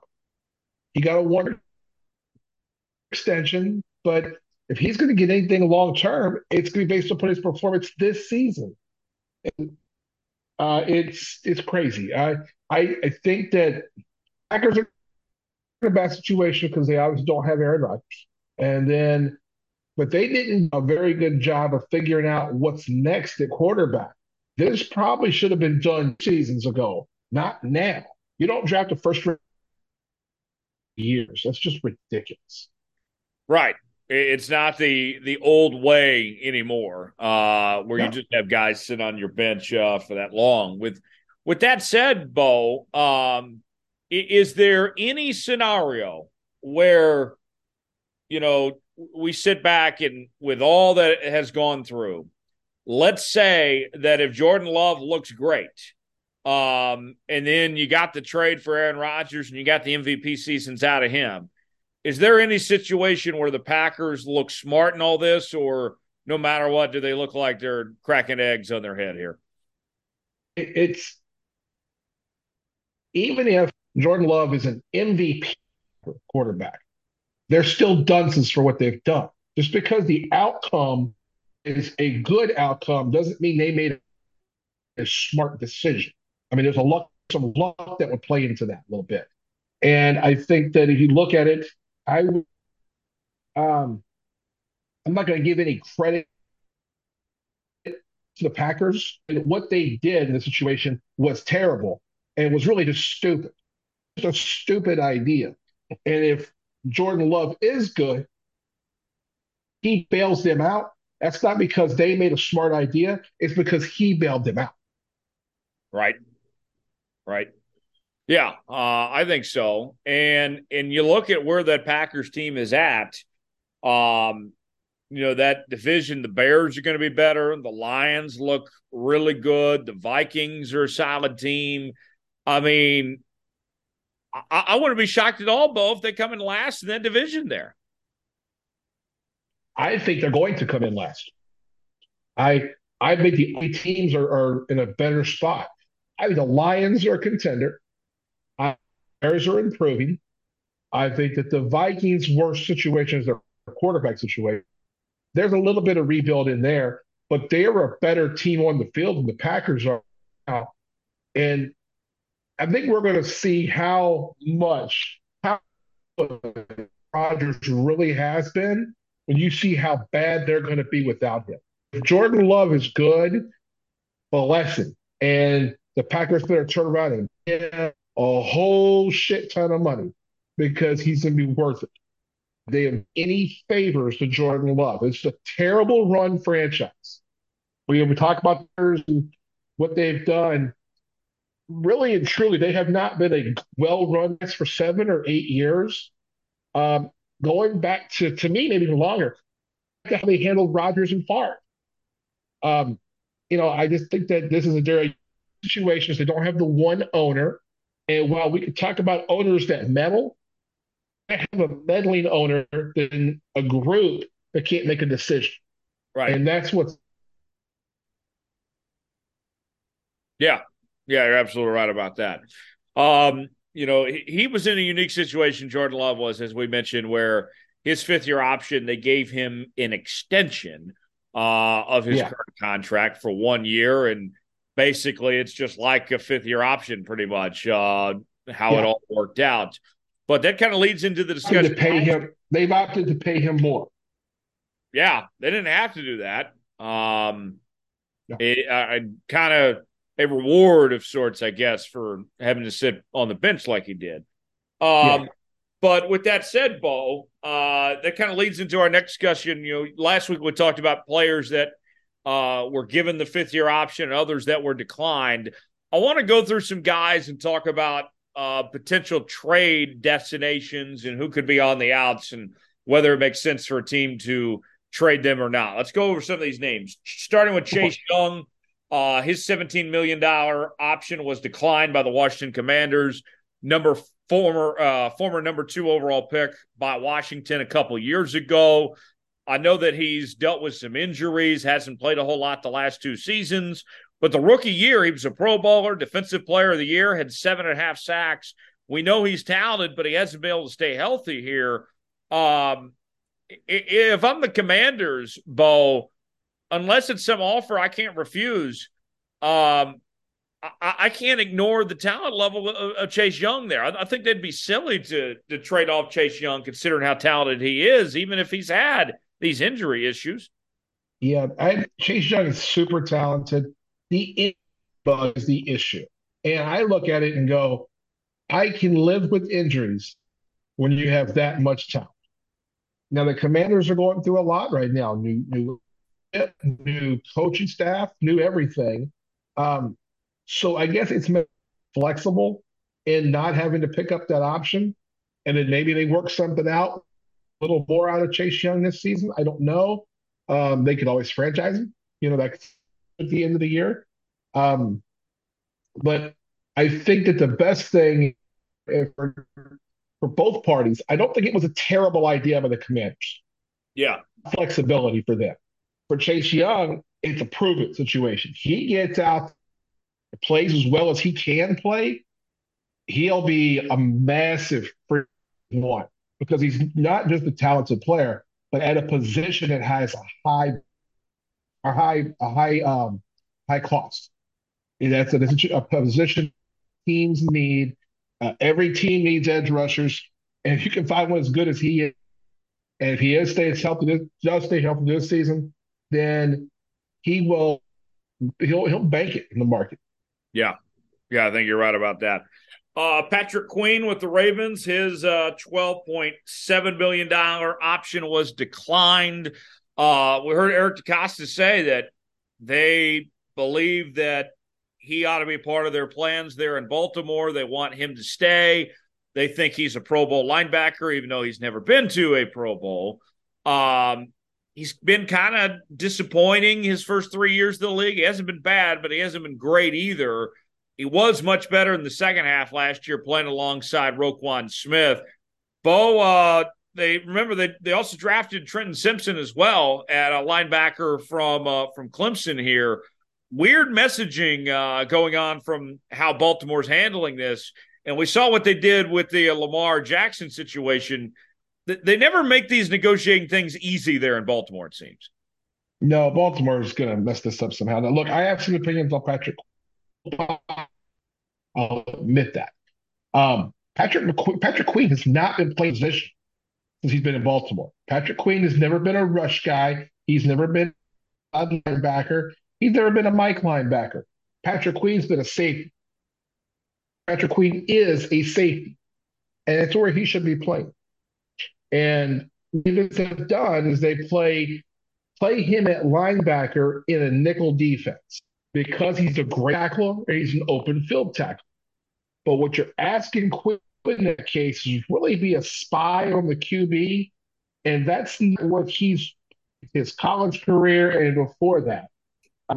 Also, real blunt, Patrick Queen at LSU played around better players on defense as at the Baltimore Ravens. When you go back, I mean, he's had better DBs that he's played with, better. You look at it and go, you expect this guy to play with less talent, and you're going to have him play with less talent, in my view, plus a position he's never played before. Well, and that goes along with my point. That goes along with my point too, Bo. I don't think it was any coincidence that his play elevated and he was a lot better once Roquan Smith showed up halfway through the year this year. Mm-hmm. Absolutely, because now he doesn't have to play as much. Look, Patrick Queen is a tackling machine. The problem is now he's not a good cover safety. He's not going to be able to put on covering someone in motion or something like that. And the Ravens were thinking, well, let's move him up, let him be the spot or quarter because he can play sideline to sideline. That's just not ever been who he is. He plays up and down, back and forth. And I think a lot of it how he's been played more than how he's played. That makes sense. Right. Another LSU Tiger, Clyde Edwards-Helaire with the Kansas City Chiefs. His $5.461 million option declined. No surprise at all with his lack of availability. he hasn't even played that great when he's been available. And Isaiah Pacheco was fantastic as a 7th-round rookie this past year. You got Jarrett McKinnon also back as well there in Kansas City. Bo, I think that, that CEH here, I think he can still be a good running back. I think he's a very good receiver as well. But I mean, just some bad luck. It seems like he's had in Kansas City here. He's a guy that, especially if he ends up getting released, and they're talking about potentially releasing him as a post June 1 cut. If he's sitting there in the free agent market, or even if he's a cheap trade value of sorts, I'd be willing to take a chance on Clyde Edwards-Helaire simply just based on what he can do as a receiver here. I think he could really benefit from a fresh start somewhere else. I agree with you on that wholeheartedly. It'll be no surprise he's going to get cut. The injury bug early just sent him back, and then he is not a back. He's a grinder, and we just don't see that many of those now. It certainly doesn't fit Chiefs offense. I do think that he could go somewhere. He'll be your bell cow, but he's the guy who can help you late in the game, get you first downs, run the clocks out, make defenses stay honest in the game. He's a great committee back, if you ask me, in Clutter. But the injury thing has got to be the issue. He's just not been healthy every season. And there's just not a whole lot you can do with that for the team. Yeah. Other linebackers, I feel like these three names, Bo, you could all slide into the same group. Isaiah Simmons, Kenneth Murray, and Jordan Brooks. Simmons with the Cardinals, Murray with the Chargers, Brooks with the Seahawks. I think all three are talented linebackers that can have very good careers that were worth their first-round picks. But the way the market is going of not necessarily wanting to pay these off-ball linebackers, I mean, do you really want to give $11, $12 million in a fifth year to some of these guys that have had their injuries, their share of things here? I would expect all three of those guys to return to the teams they're at. But, I mean, from a financial standpoint, it doesn't make sense for any of them to be paying that type of money for that position right now. Yeah, on offense, we see that running backs are a dime a dozen. And there's no value at getting a running back unless you have an elite one. It's the same way at middle linebacker. Linebacker has become this overvalued position now. It's just not needed as much because the game is so oriented. You're going to play five defensive backs and so many, rushing 4. You have to have linebackers who are pass rushers and drop back and play coverage. You just don't see traditional linebackers. Right. I'll give you an example. Guys like Mike Singletary and Ray Lewis wouldn't be today as useful as they were in their careers. Oh, yeah. It's just the nature of the position, unfortunately. If you look at the middle linebackers, they are guys who can spy, play sideline to sideline, be the only linebacker. Yeah. You're the only, because what you'll see is, 4-man front, 2 linebackers. The second linebacker is covering a motion guy, a back, is rushing the quarterback. And you just don't see value in a guy who is, just an older school gap run stopping middle linebacker. Just that not much need more because of the way the game is played.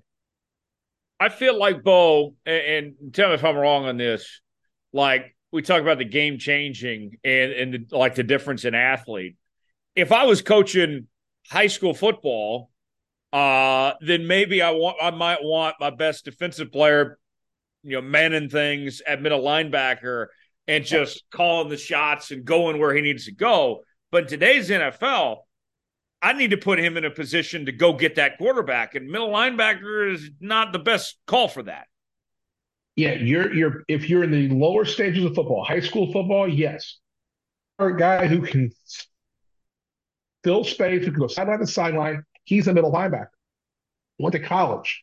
That guy either needs to become a pass rushing outside linebacker, or you have to get quick and drop back and be a safety. Right. And that's a hard thing to do, to go from linebacker to safety. We see what Patrick Queen, the example we used earlier, it's easier to go the other way, corner to safety to corner. You never go from corner to safety. But if you're building your defense, and we see this with the Houston Texans, what they've done. This is a great do first. You get a pass rushing edge who's phenomenal, a one DB who can lock somebody up. Right. Those are the two most important positions. 10 years ago, it was middle linebacker and outside linebacker. Right. Again, the way the game has changed now, about how would you deal with your best athlete? Preparing for college, if you're a high school, I'm gonna be a pass rusher. Problem is, you the best player helps you win as well. Right. It feels like Bobby Wagner's kind of the last of that era of that linebacker. Yeah. I'm missing the linebacker from the Colts, whose name escapes me right now. Oh, yes, I know who you're talking about. Is it Darius Leonard? Darius Leonard, yes. Okay, Darius and Mario Davis are the two that I think of. Yeah. I think are kind of the new wave of Mike linebacker. They're more about sideline spy the QB. And I think that's why those two are the best two. Yeah. But that's what you'll see more of. And guys like I think all those guys you mentioned, and I especially like Isaiah Simmons, they're just not that. They're a little more also what you the pass rush, or you're going to have to only be able to use them successfully in first down or third and short. Right. Yeah, it's a great point. A couple more names to bring up. These guys, their options were picked up, but the trade conversations still seem to be pretty loud at wide receiver. Okay. Jerry Jeudy and Brandon Ayuk. The Niners, eventually they can't pay everybody, and the consensus seems to be that Brandon Ayuk is the one that's most likely to be the odd man out. And the Denver Broncos, same kind of ordeal. Can't pay everybody, especially with how much they're paying Russell Wilson. Jerry Jeudy's played a lot better as of late, but his career in Denver kind of started slow. What about those guys here? I think that if you're going to cut bait, if you're the Niners or the Broncos here on either guy, realistically, definitely for San Francisco, I think probably for Denver, you should expect no less than a first-round pick for either one of those guys. I don't think you can get that. I don't think you can. I think Judy's going to be more valuable. I think that improvement he's made from year one to now is greater. I think some teams are going to look at and say he's a possibly. This is what teams may possibly say. He's a product of the system. He's never been the guy. Where Jeudy, a lot of people think Jeudy can be the guy. I'm one of those who thinks that Jeudy can be number one. I do. Yeah. And he has the pedigree. He's coming in as well. And I kind of look at his first couple of years. He had an injury, year two, and year one, they were a poorly run team. Right. So you look at that and go, well, he didn't have a good quarterback throwing to him, which Judy's never had, frankly. And it's hurt for a season. It's like, okay, what do you got here? I think you're going to value out of Jeudy. I don't think that either of them are getting a first round pick. But you're not getting it. I can see a second, third. I do think if there's one that's a little more valuable than the other, it's probably Jeudy. Yeah. That's the take away Ayuk. I think that some teams are going to look at Ayuk different. I kind of like Ayuk as well in that he's done a lot of different things. So is he a guy that if you're, I'll just throw a couple of teams out there. Jacksonville Jaguars, Right. if you're the Houston Texans, your teams that are thinking, we need a weapon, we need a Swiss Army knife. Who could we for and who's probably a better fit? It's IU, and he would be a good fit. Yeah. Hey, the other place looking like a Detroit or the Bears. I mean, I'm thinking about the verge of being the top tier, like the Lions are, or they're teams that are younger and they've made some good choices already. Right. I think Ayuk, and you got to think about who the coach is now. Ayuk to Jacksonville makes a ton of sense to me. And Calvin Ridley there now too. Yeah, and you got Doug Peterson in there who we've seen has done a lot of and unique things with players. Right. I think that's a good fit, and that would be someone if I was them, I would take a serious look at. Well, and Christian Kirk was fantastic this past season. Yeah, absolutely. Watch out. That's a team I would look at, and there you can say, okay, you can give him money because their salary cap is not in hell yet. Right. You know, I'm not going to be afraid to throw a pick out there. So you can go to a second round pick and say, hey, give us him for a two. I think the 49ers would take that. Oh, yeah. The 49ers are going to need pieces if they don't figure out this quarterback thing. So, yeah. Yeah, that's true. It's a good point. So one of the things with the Jags was that they are going to have not one, but two games in London and over a back-to-back week stretch. Now, they're only giving up one of their home games to do it. But still, though, Bo, this continued thing with them in London every single year and just how that's gone and even getting bigger on that. I mean, their home games had better attendance this year. They were a playoff team. Yeah. I mean, Con really wants this London thing, doesn't he? I mean, like Chad Con wants to move the Jacksonville Jaguars to London is bad. But and he's not wrong. I mean, if you're thinking about it in a business term, he's not wrong. He takes the team from the 32nd biggest market in the NFL, and he could go to the number one in Europe. The number one English speaking. right. I mean, think about that. I mean, and he's already got ends there. He has a soccer team there already. He's already got relationships with Fields and everything else they've done.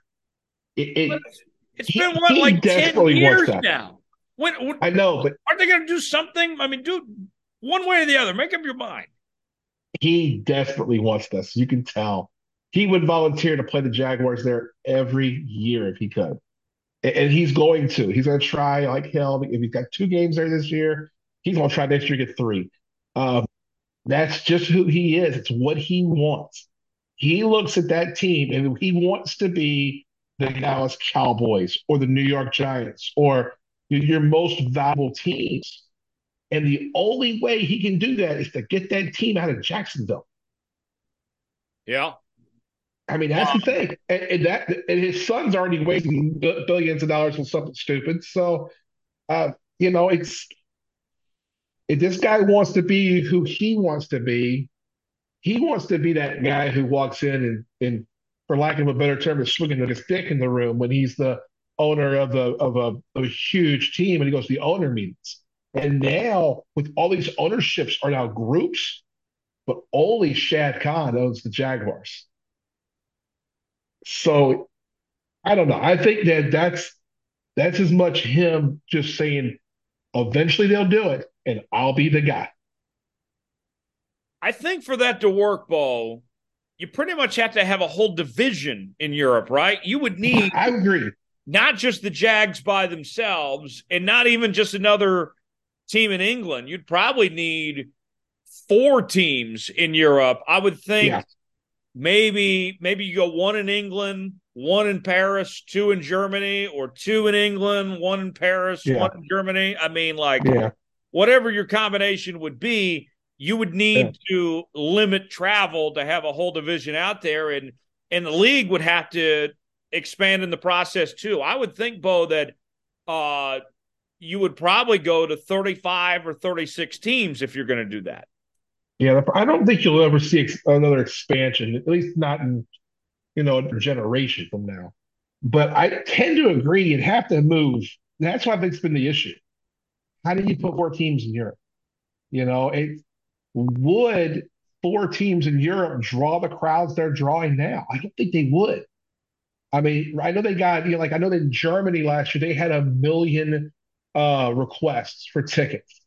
But there's a lot of Americans that live in Germany. There's German bases everywhere. They said And our buddy TJ was there, and he said most of the people there weren't necessarily there to see the Bucks and the Seahawks. No, They were there to yeah, see Tom Brady and yeah, the National Football League. yes, that's exactly right. And it's the same thing. I think the only difference in England, in London, is I think that there is something there with Jacksonville that they keep doing it, that'll become their team. That's what again is what Shad's doing. But I tend to agree with your thought that how do you make that happen? Because it's hard to play road games both ways. I mean, even if you figure the closest teams to Europe are the Patriots and the two New York teams. I mean, in Buffalo from there. So then you think, okay, how do you go back and forth? You can't. You can't, and you can't line up to where every time someone goes, they get a bye week after before. Right. It's just too difficult. I don't know how they can do the schedule that way. It'd have to be through expansion. And again, I can see a team in Germany. I can see two teams in England. I can see a team in Paris. I can see a team in Barcelona in the right situation. But then you got to find the last expansion team cost $1 billion. And that was the Texans. And that was how many years ago now? 20 years ago.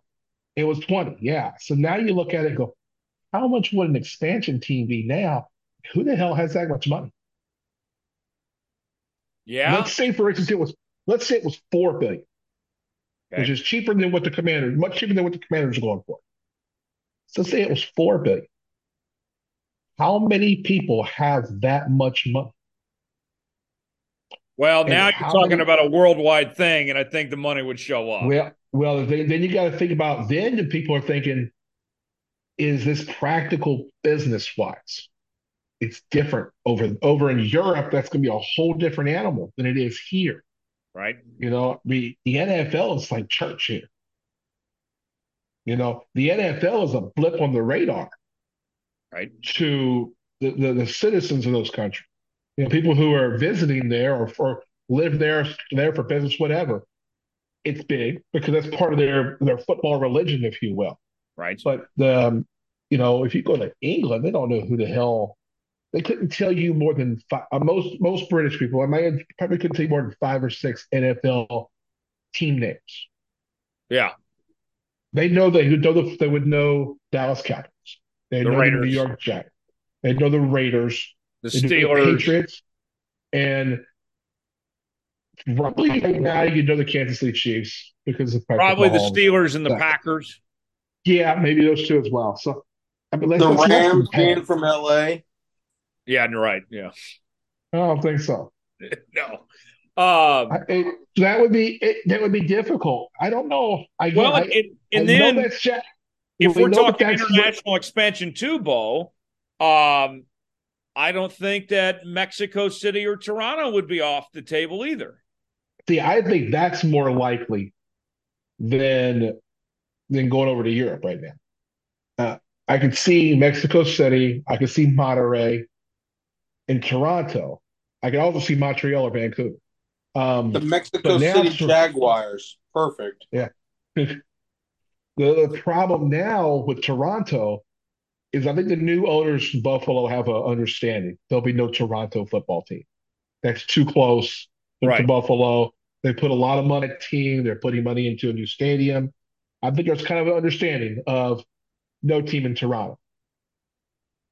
I would see if I was going to expand or if I was going to move teams around, it would have worked a lot easier when Buffalo, 4 or 5 years ago was for sale and, they had the ownership issue there and then there was no stadium going to happen. So they were moving over to Toronto was something you could absolutely do.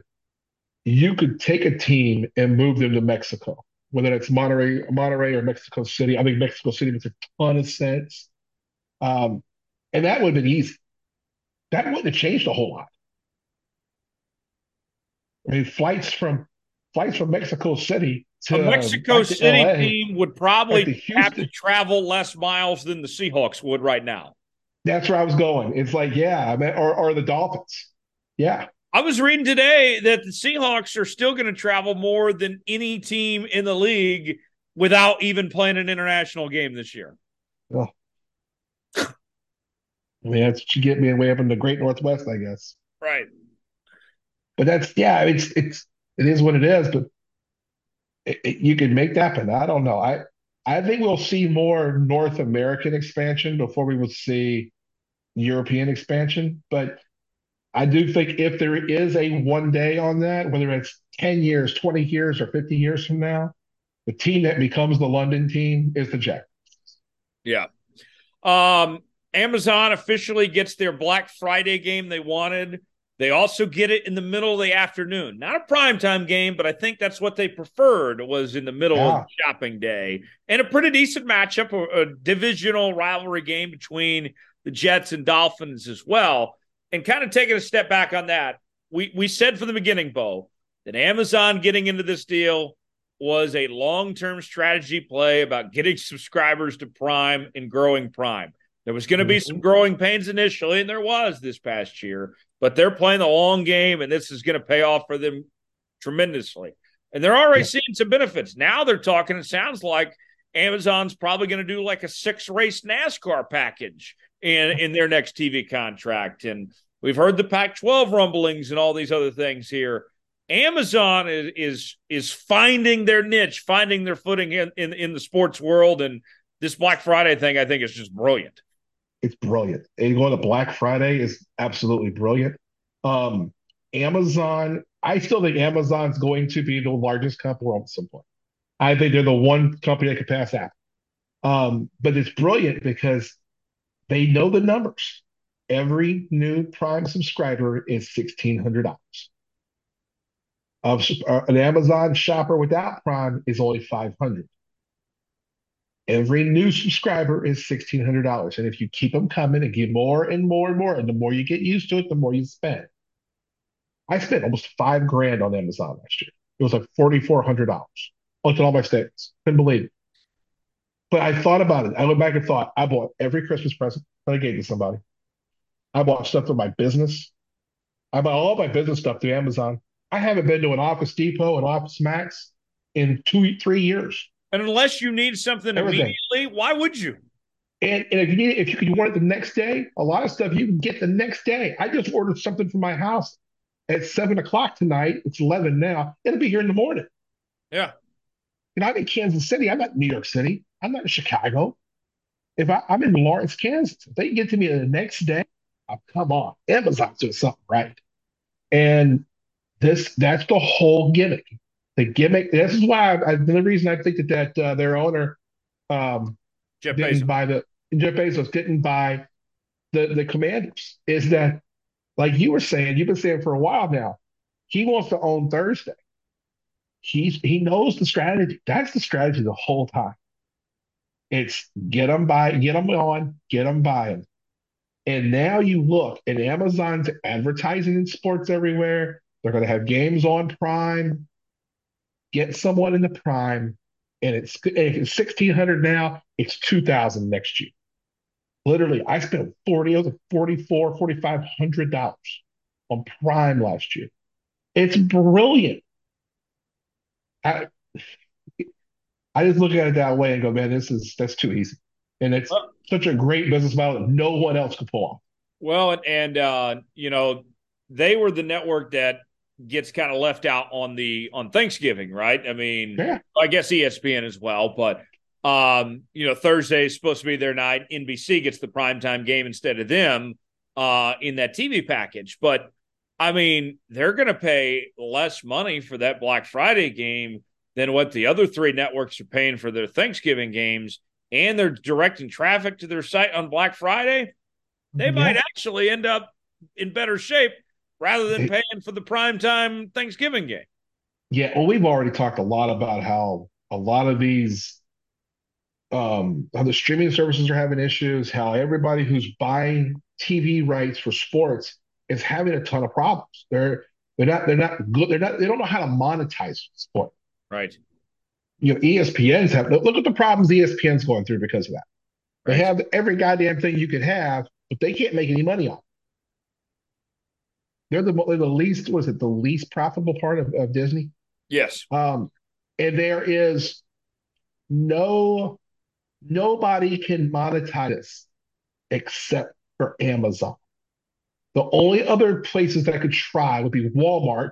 How would Walmart put it on TV? It only could be big enough. And then if Apple really wanted to, but then they would have to have some kind of piece to that too. How do you direct sell from Apple? I mean, it's how do you sell so much on your phone? The bigger things you're going to buy on Amazon. Such a unique situation, and that's the one piece that they can take whatever rights they want. They're going to make money, Right. and it's not to sell an advertising.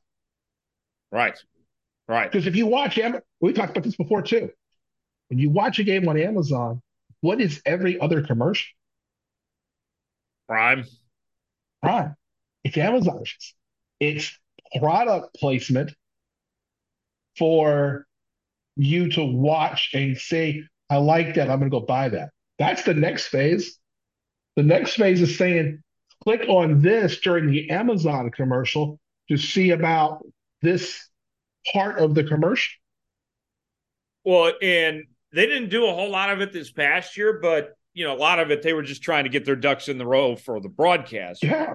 I mean, in the future, like the first down line presented by the Halloween spirit section on Amazon. Yeah. It could be something like that. I mean, you're going to see some shit on there we haven't seen before. And it's going to be things like where you're going to see the barcode, scan the barcode to learn more about the products or this or whatever. Or do you want to learn more about AWS? Scan this, and that's what we're going to see. Oh, you're exactly right. It's gonna be something like you'll pop up that little barcode and be like, "Listen, you buy this shit now, you get like 20% off."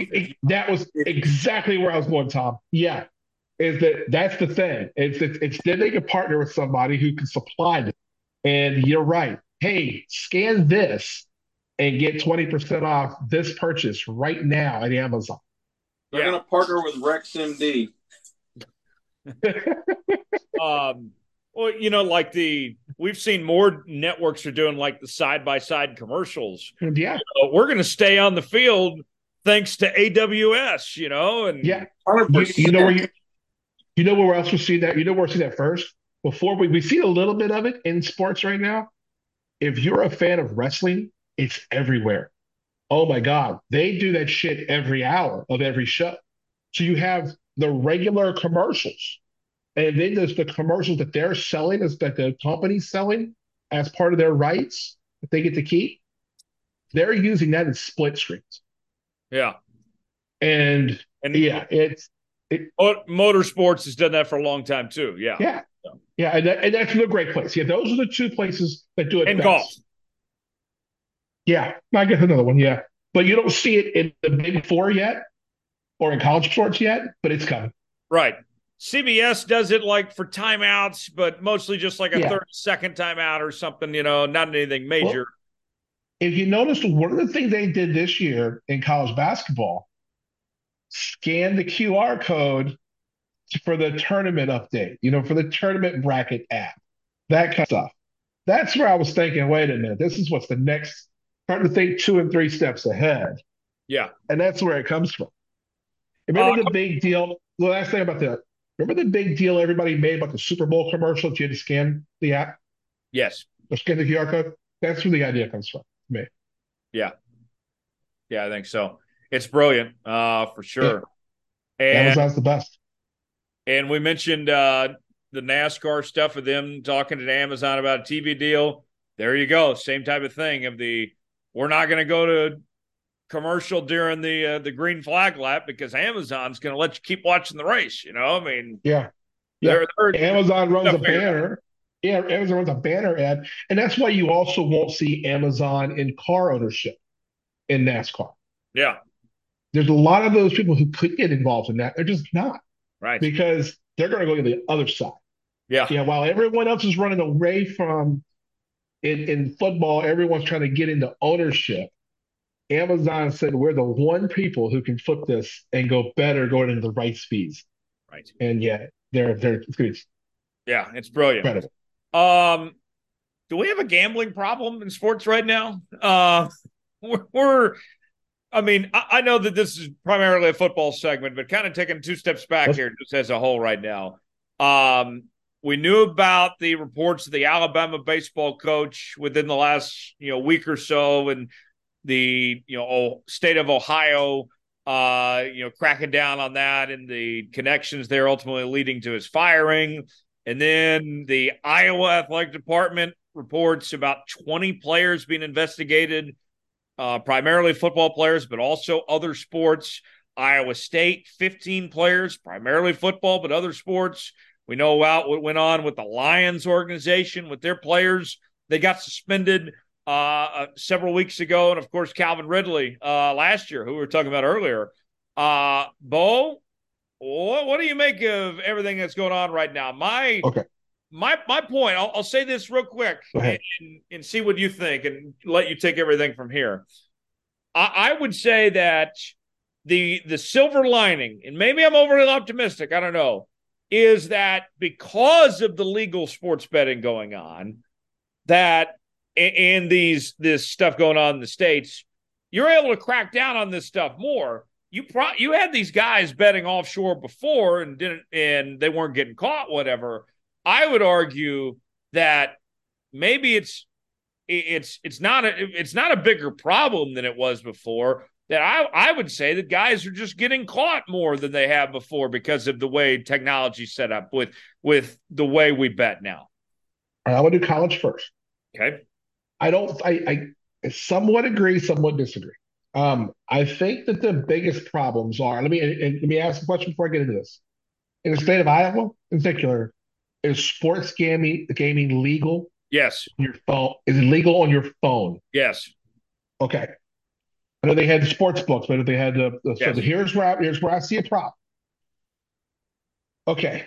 In the NFL, they have come out and said, I should work NFL work backwards here. So the NFL, they've said, here are the rules. You may not bet on the NFL. That's not new. You may use your phone and gamble on other items. That's fine. But you can't do it. And if you know the Lions situation, you can't do it at the facility. Right.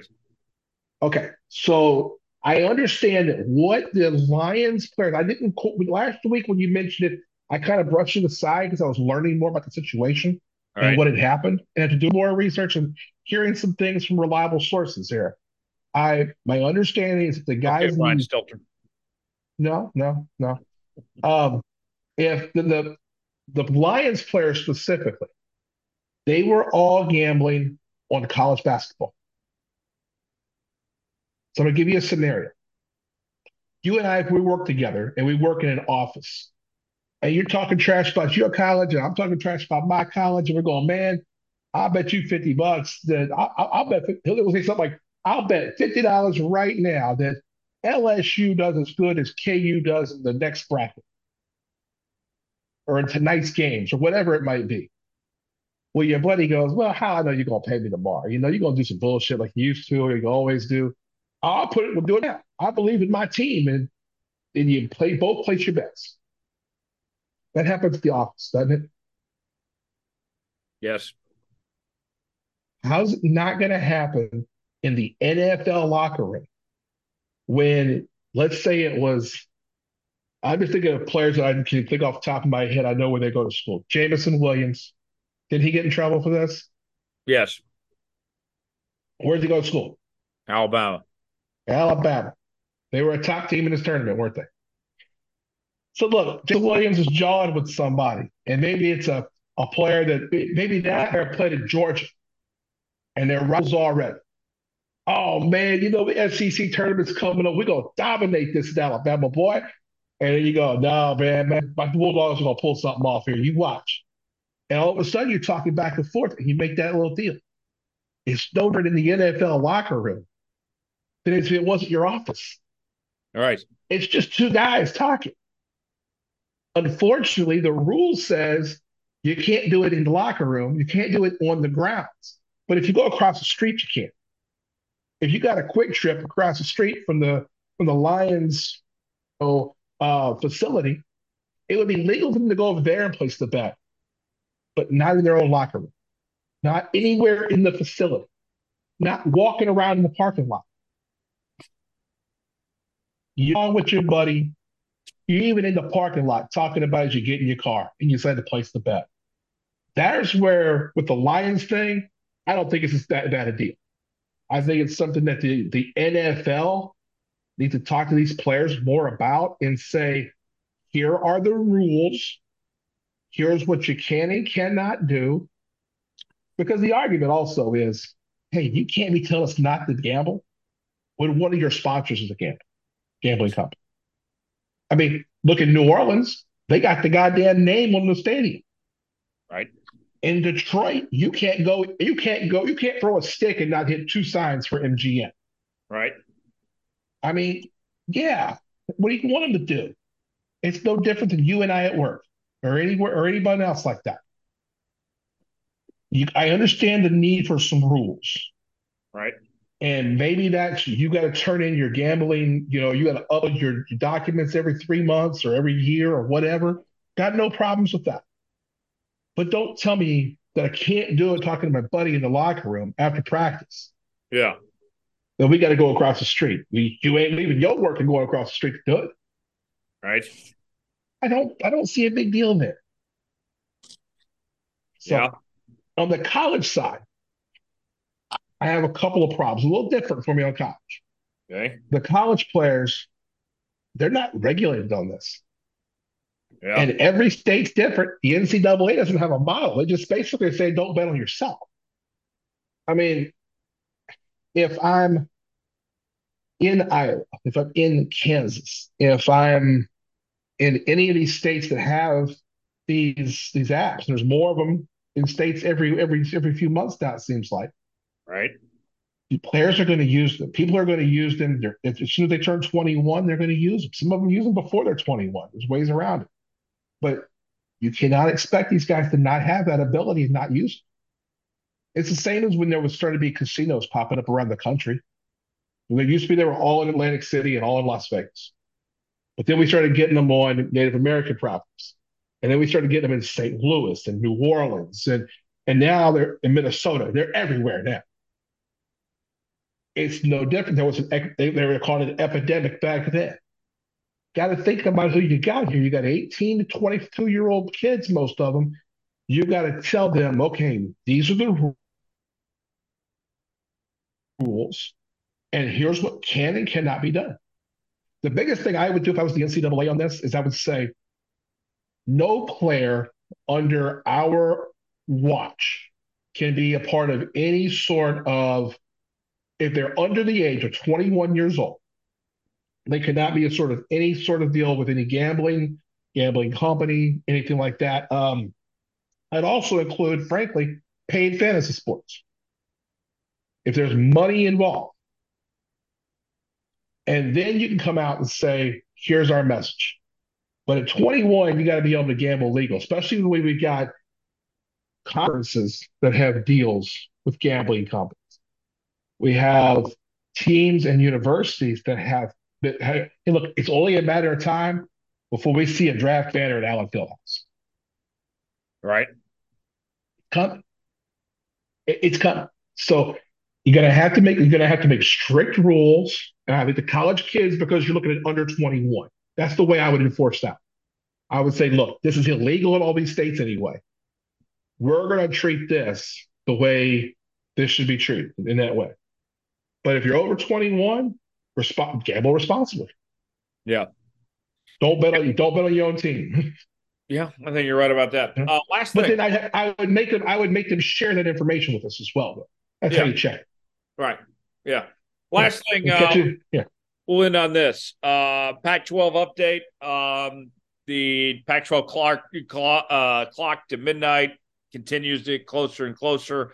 The latest update we've heard is that the Big Ten doesn't want to take Oregon and Washington rogue with the idea that they do not want to be held liable, responsible, antitrust lawsuits if the Pac 12 were to fold after taking USC and UCLA already, and that the Big 12 is continues to talk specifically to Colorado and Arizona. And then the TV deal side of things, ESPN out of first tier negotiations, apparently still interested if they can get it for pennies on the dollar here. Bo, every week it gets worse and worse for the Pac 12 here. I mean, I've not heard a good news update for this conference in a very long time. No, it's the game that can't shoot straight. I mean, it's just it's awful. They have no good news at all. I mean, it's you got teams want to leave. You got and now you're basically holding them hostage, saying we're not going to let you go. If you leave, talking about Oregon and Washington, if you leave, we're going to sue you that you violated antitrust agreement. They're not going to win that first off, but Yeah, we're going you're to sure sue going the Big Ten. We're going to sue Fox Sports as yeah, well. but we'll all sue a lot of people and we'll get some money out of settlements for somebody. That's what it comes down to. Yeah.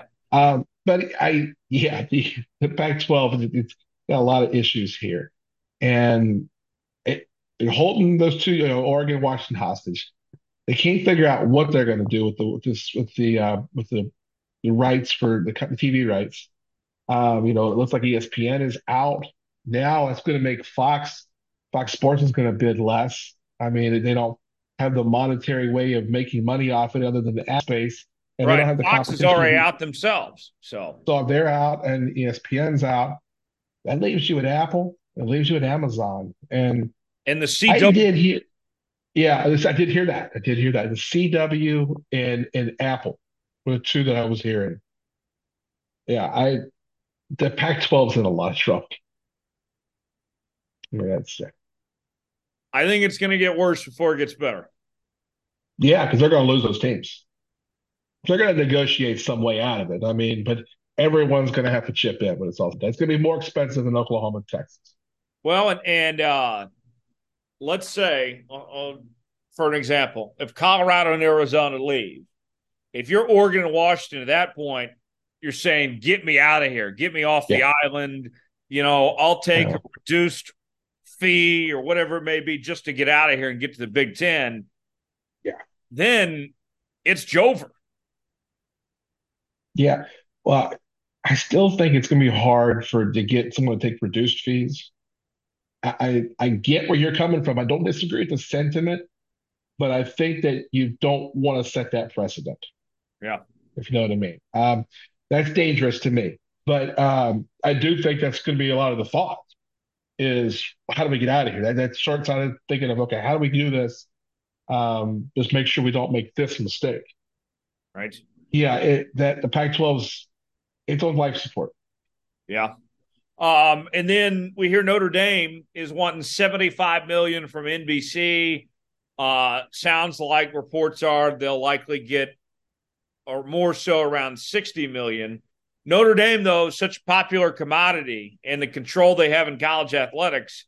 I mean, unlike the Pac-12, they got leverage here because if they're not going to get the money they want from NBC, there's going to be other networks that would still be interested in Notre Dame. And then there's also the Big Ten option out there where they could just go ahead and say, you know what, let's take $100 million instead here. Notre Dame is in a lot better position than the Pac-12 is. Yeah, it depends on if someone comes through for that money, though. If not, they're going to be headed back to the Big Ten. I look at it and go, okay, so how much Notre Dame is Notre Dame currently getting? 15 million. Yeah. I remember it was 15. I thought it was about 15, and they want 75. So that's an increase of 500%. Right. Well, 5 times. Not really 500%. I'm a financial advisor. I know future value numbers. But anyway, Um, if you look at it that way, you go, okay, you want 5 times that revenue. I think their revenue's already hurt a little bit because they're going to have some of their games on NBC already or on Fox with this new because they're already playing Big Ten teams. Right. They always have a couple of them on their Right. roster. They don't make any money from their road games.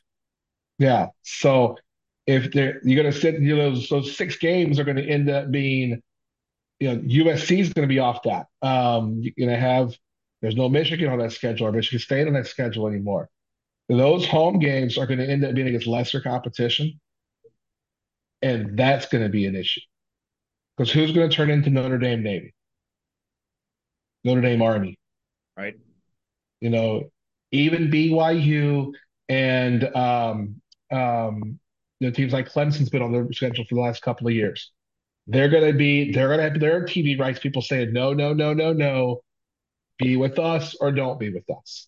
We're not Right. going to I let you do mean, this. if they don't join the Big Ten has every right and reason to say, if they're not coming here, you can't play them. That's right. And that's what's going to happen with everybody else.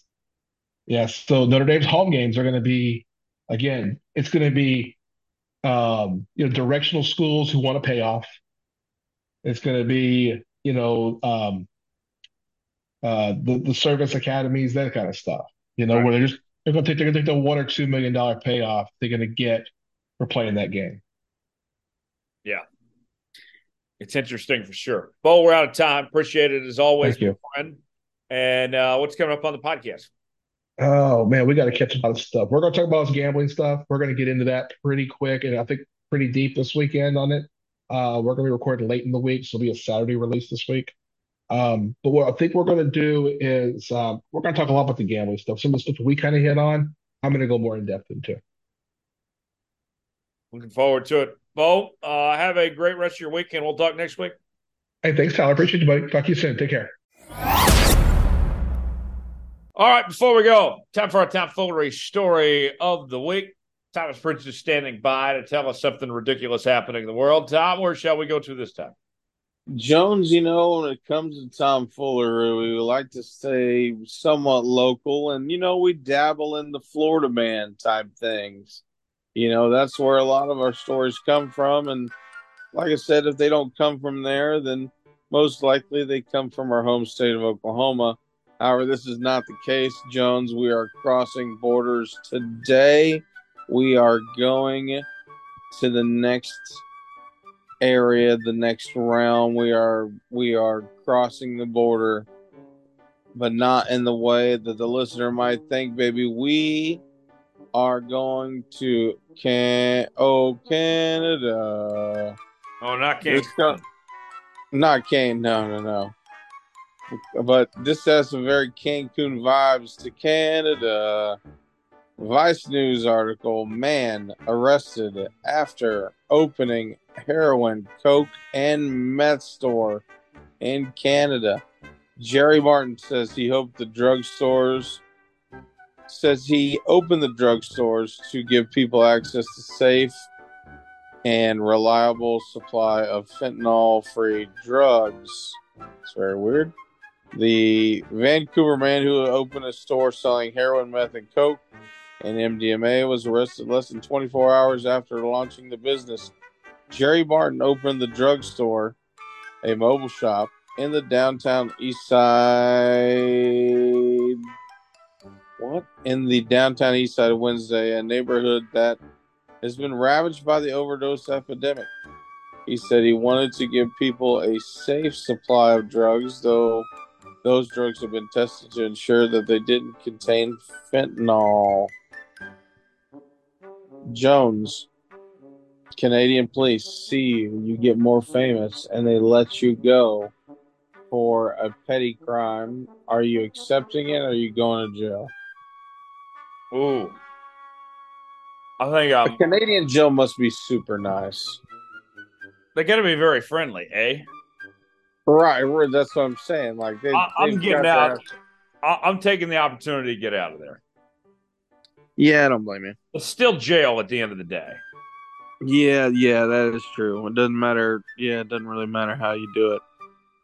Article goes on, police say they started gathering evidence after the suspect started selling cocaine, crack, meth, and heroin out of a mobile trailer park near Main and Cordova Streets. We support measures aimed at improving public safety for people who use drugs, including human harm reduction services and decriminalization.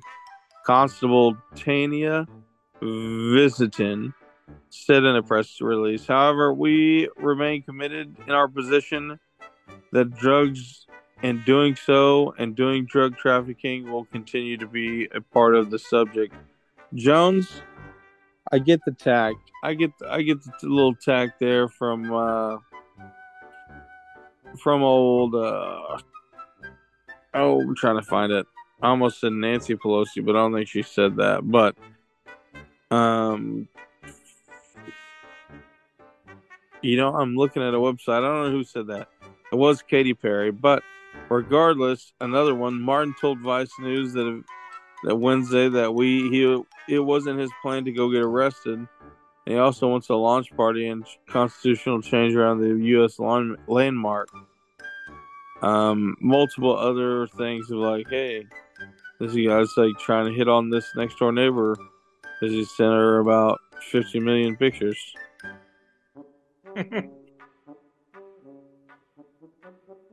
Wow. I don't know what to say.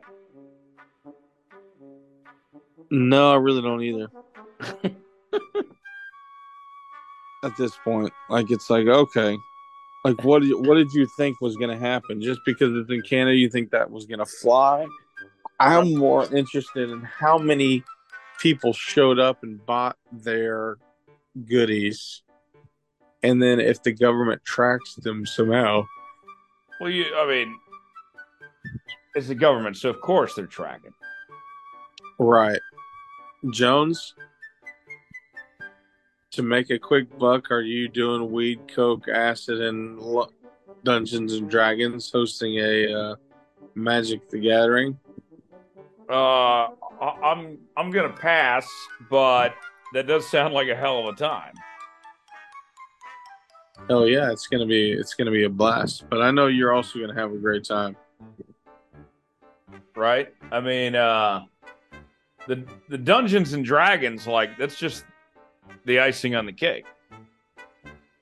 I mean, yeah, they actually, my friend was trying to get me to play A1, or really, I guess ass cheek 1.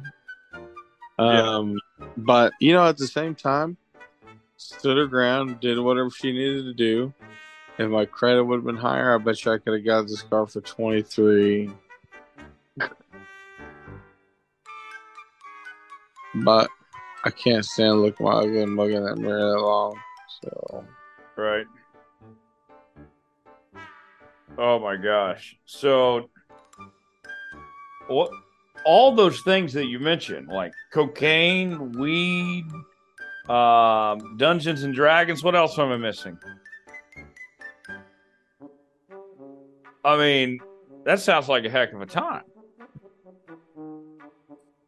it'd be a very dangerous time is what it would be.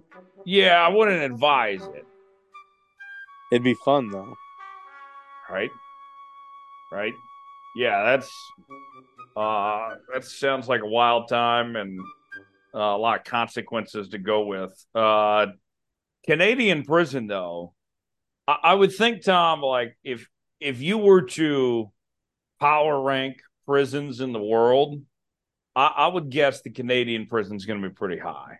I would think that the Canadian prison's probably going to treat you better than most. Just a thought out there. So there you have it. Top foolery this week. Thomas Bridges, Tyler Jones here. Thanks for joining us as always. Subscribe to the show. New episodes out each and every week. Apple, Spotify, Google Podcasts. Leave us a 5-star review or don't leave us one at all. Hit us up on social media, Facebook.com/Tyler Jones Live, Facebook.com/Studio Soapbox, Twitter at Studio_Soapbox, Twitter at Tyler Jones Live, Twitter at Thomas_Bridges, Instagram, Jones_Report, also Instant Thomas, Tyler Jones Live. Find us, follow us. Would love to hear from you guys. And appreciate y'all joining us. We'll see you right back here next week. Thomas Bridges, Coach Bo, our entire crew. I'm Tyler Jones saying so long. It's been another edition of Jones Report. We'll see you next time.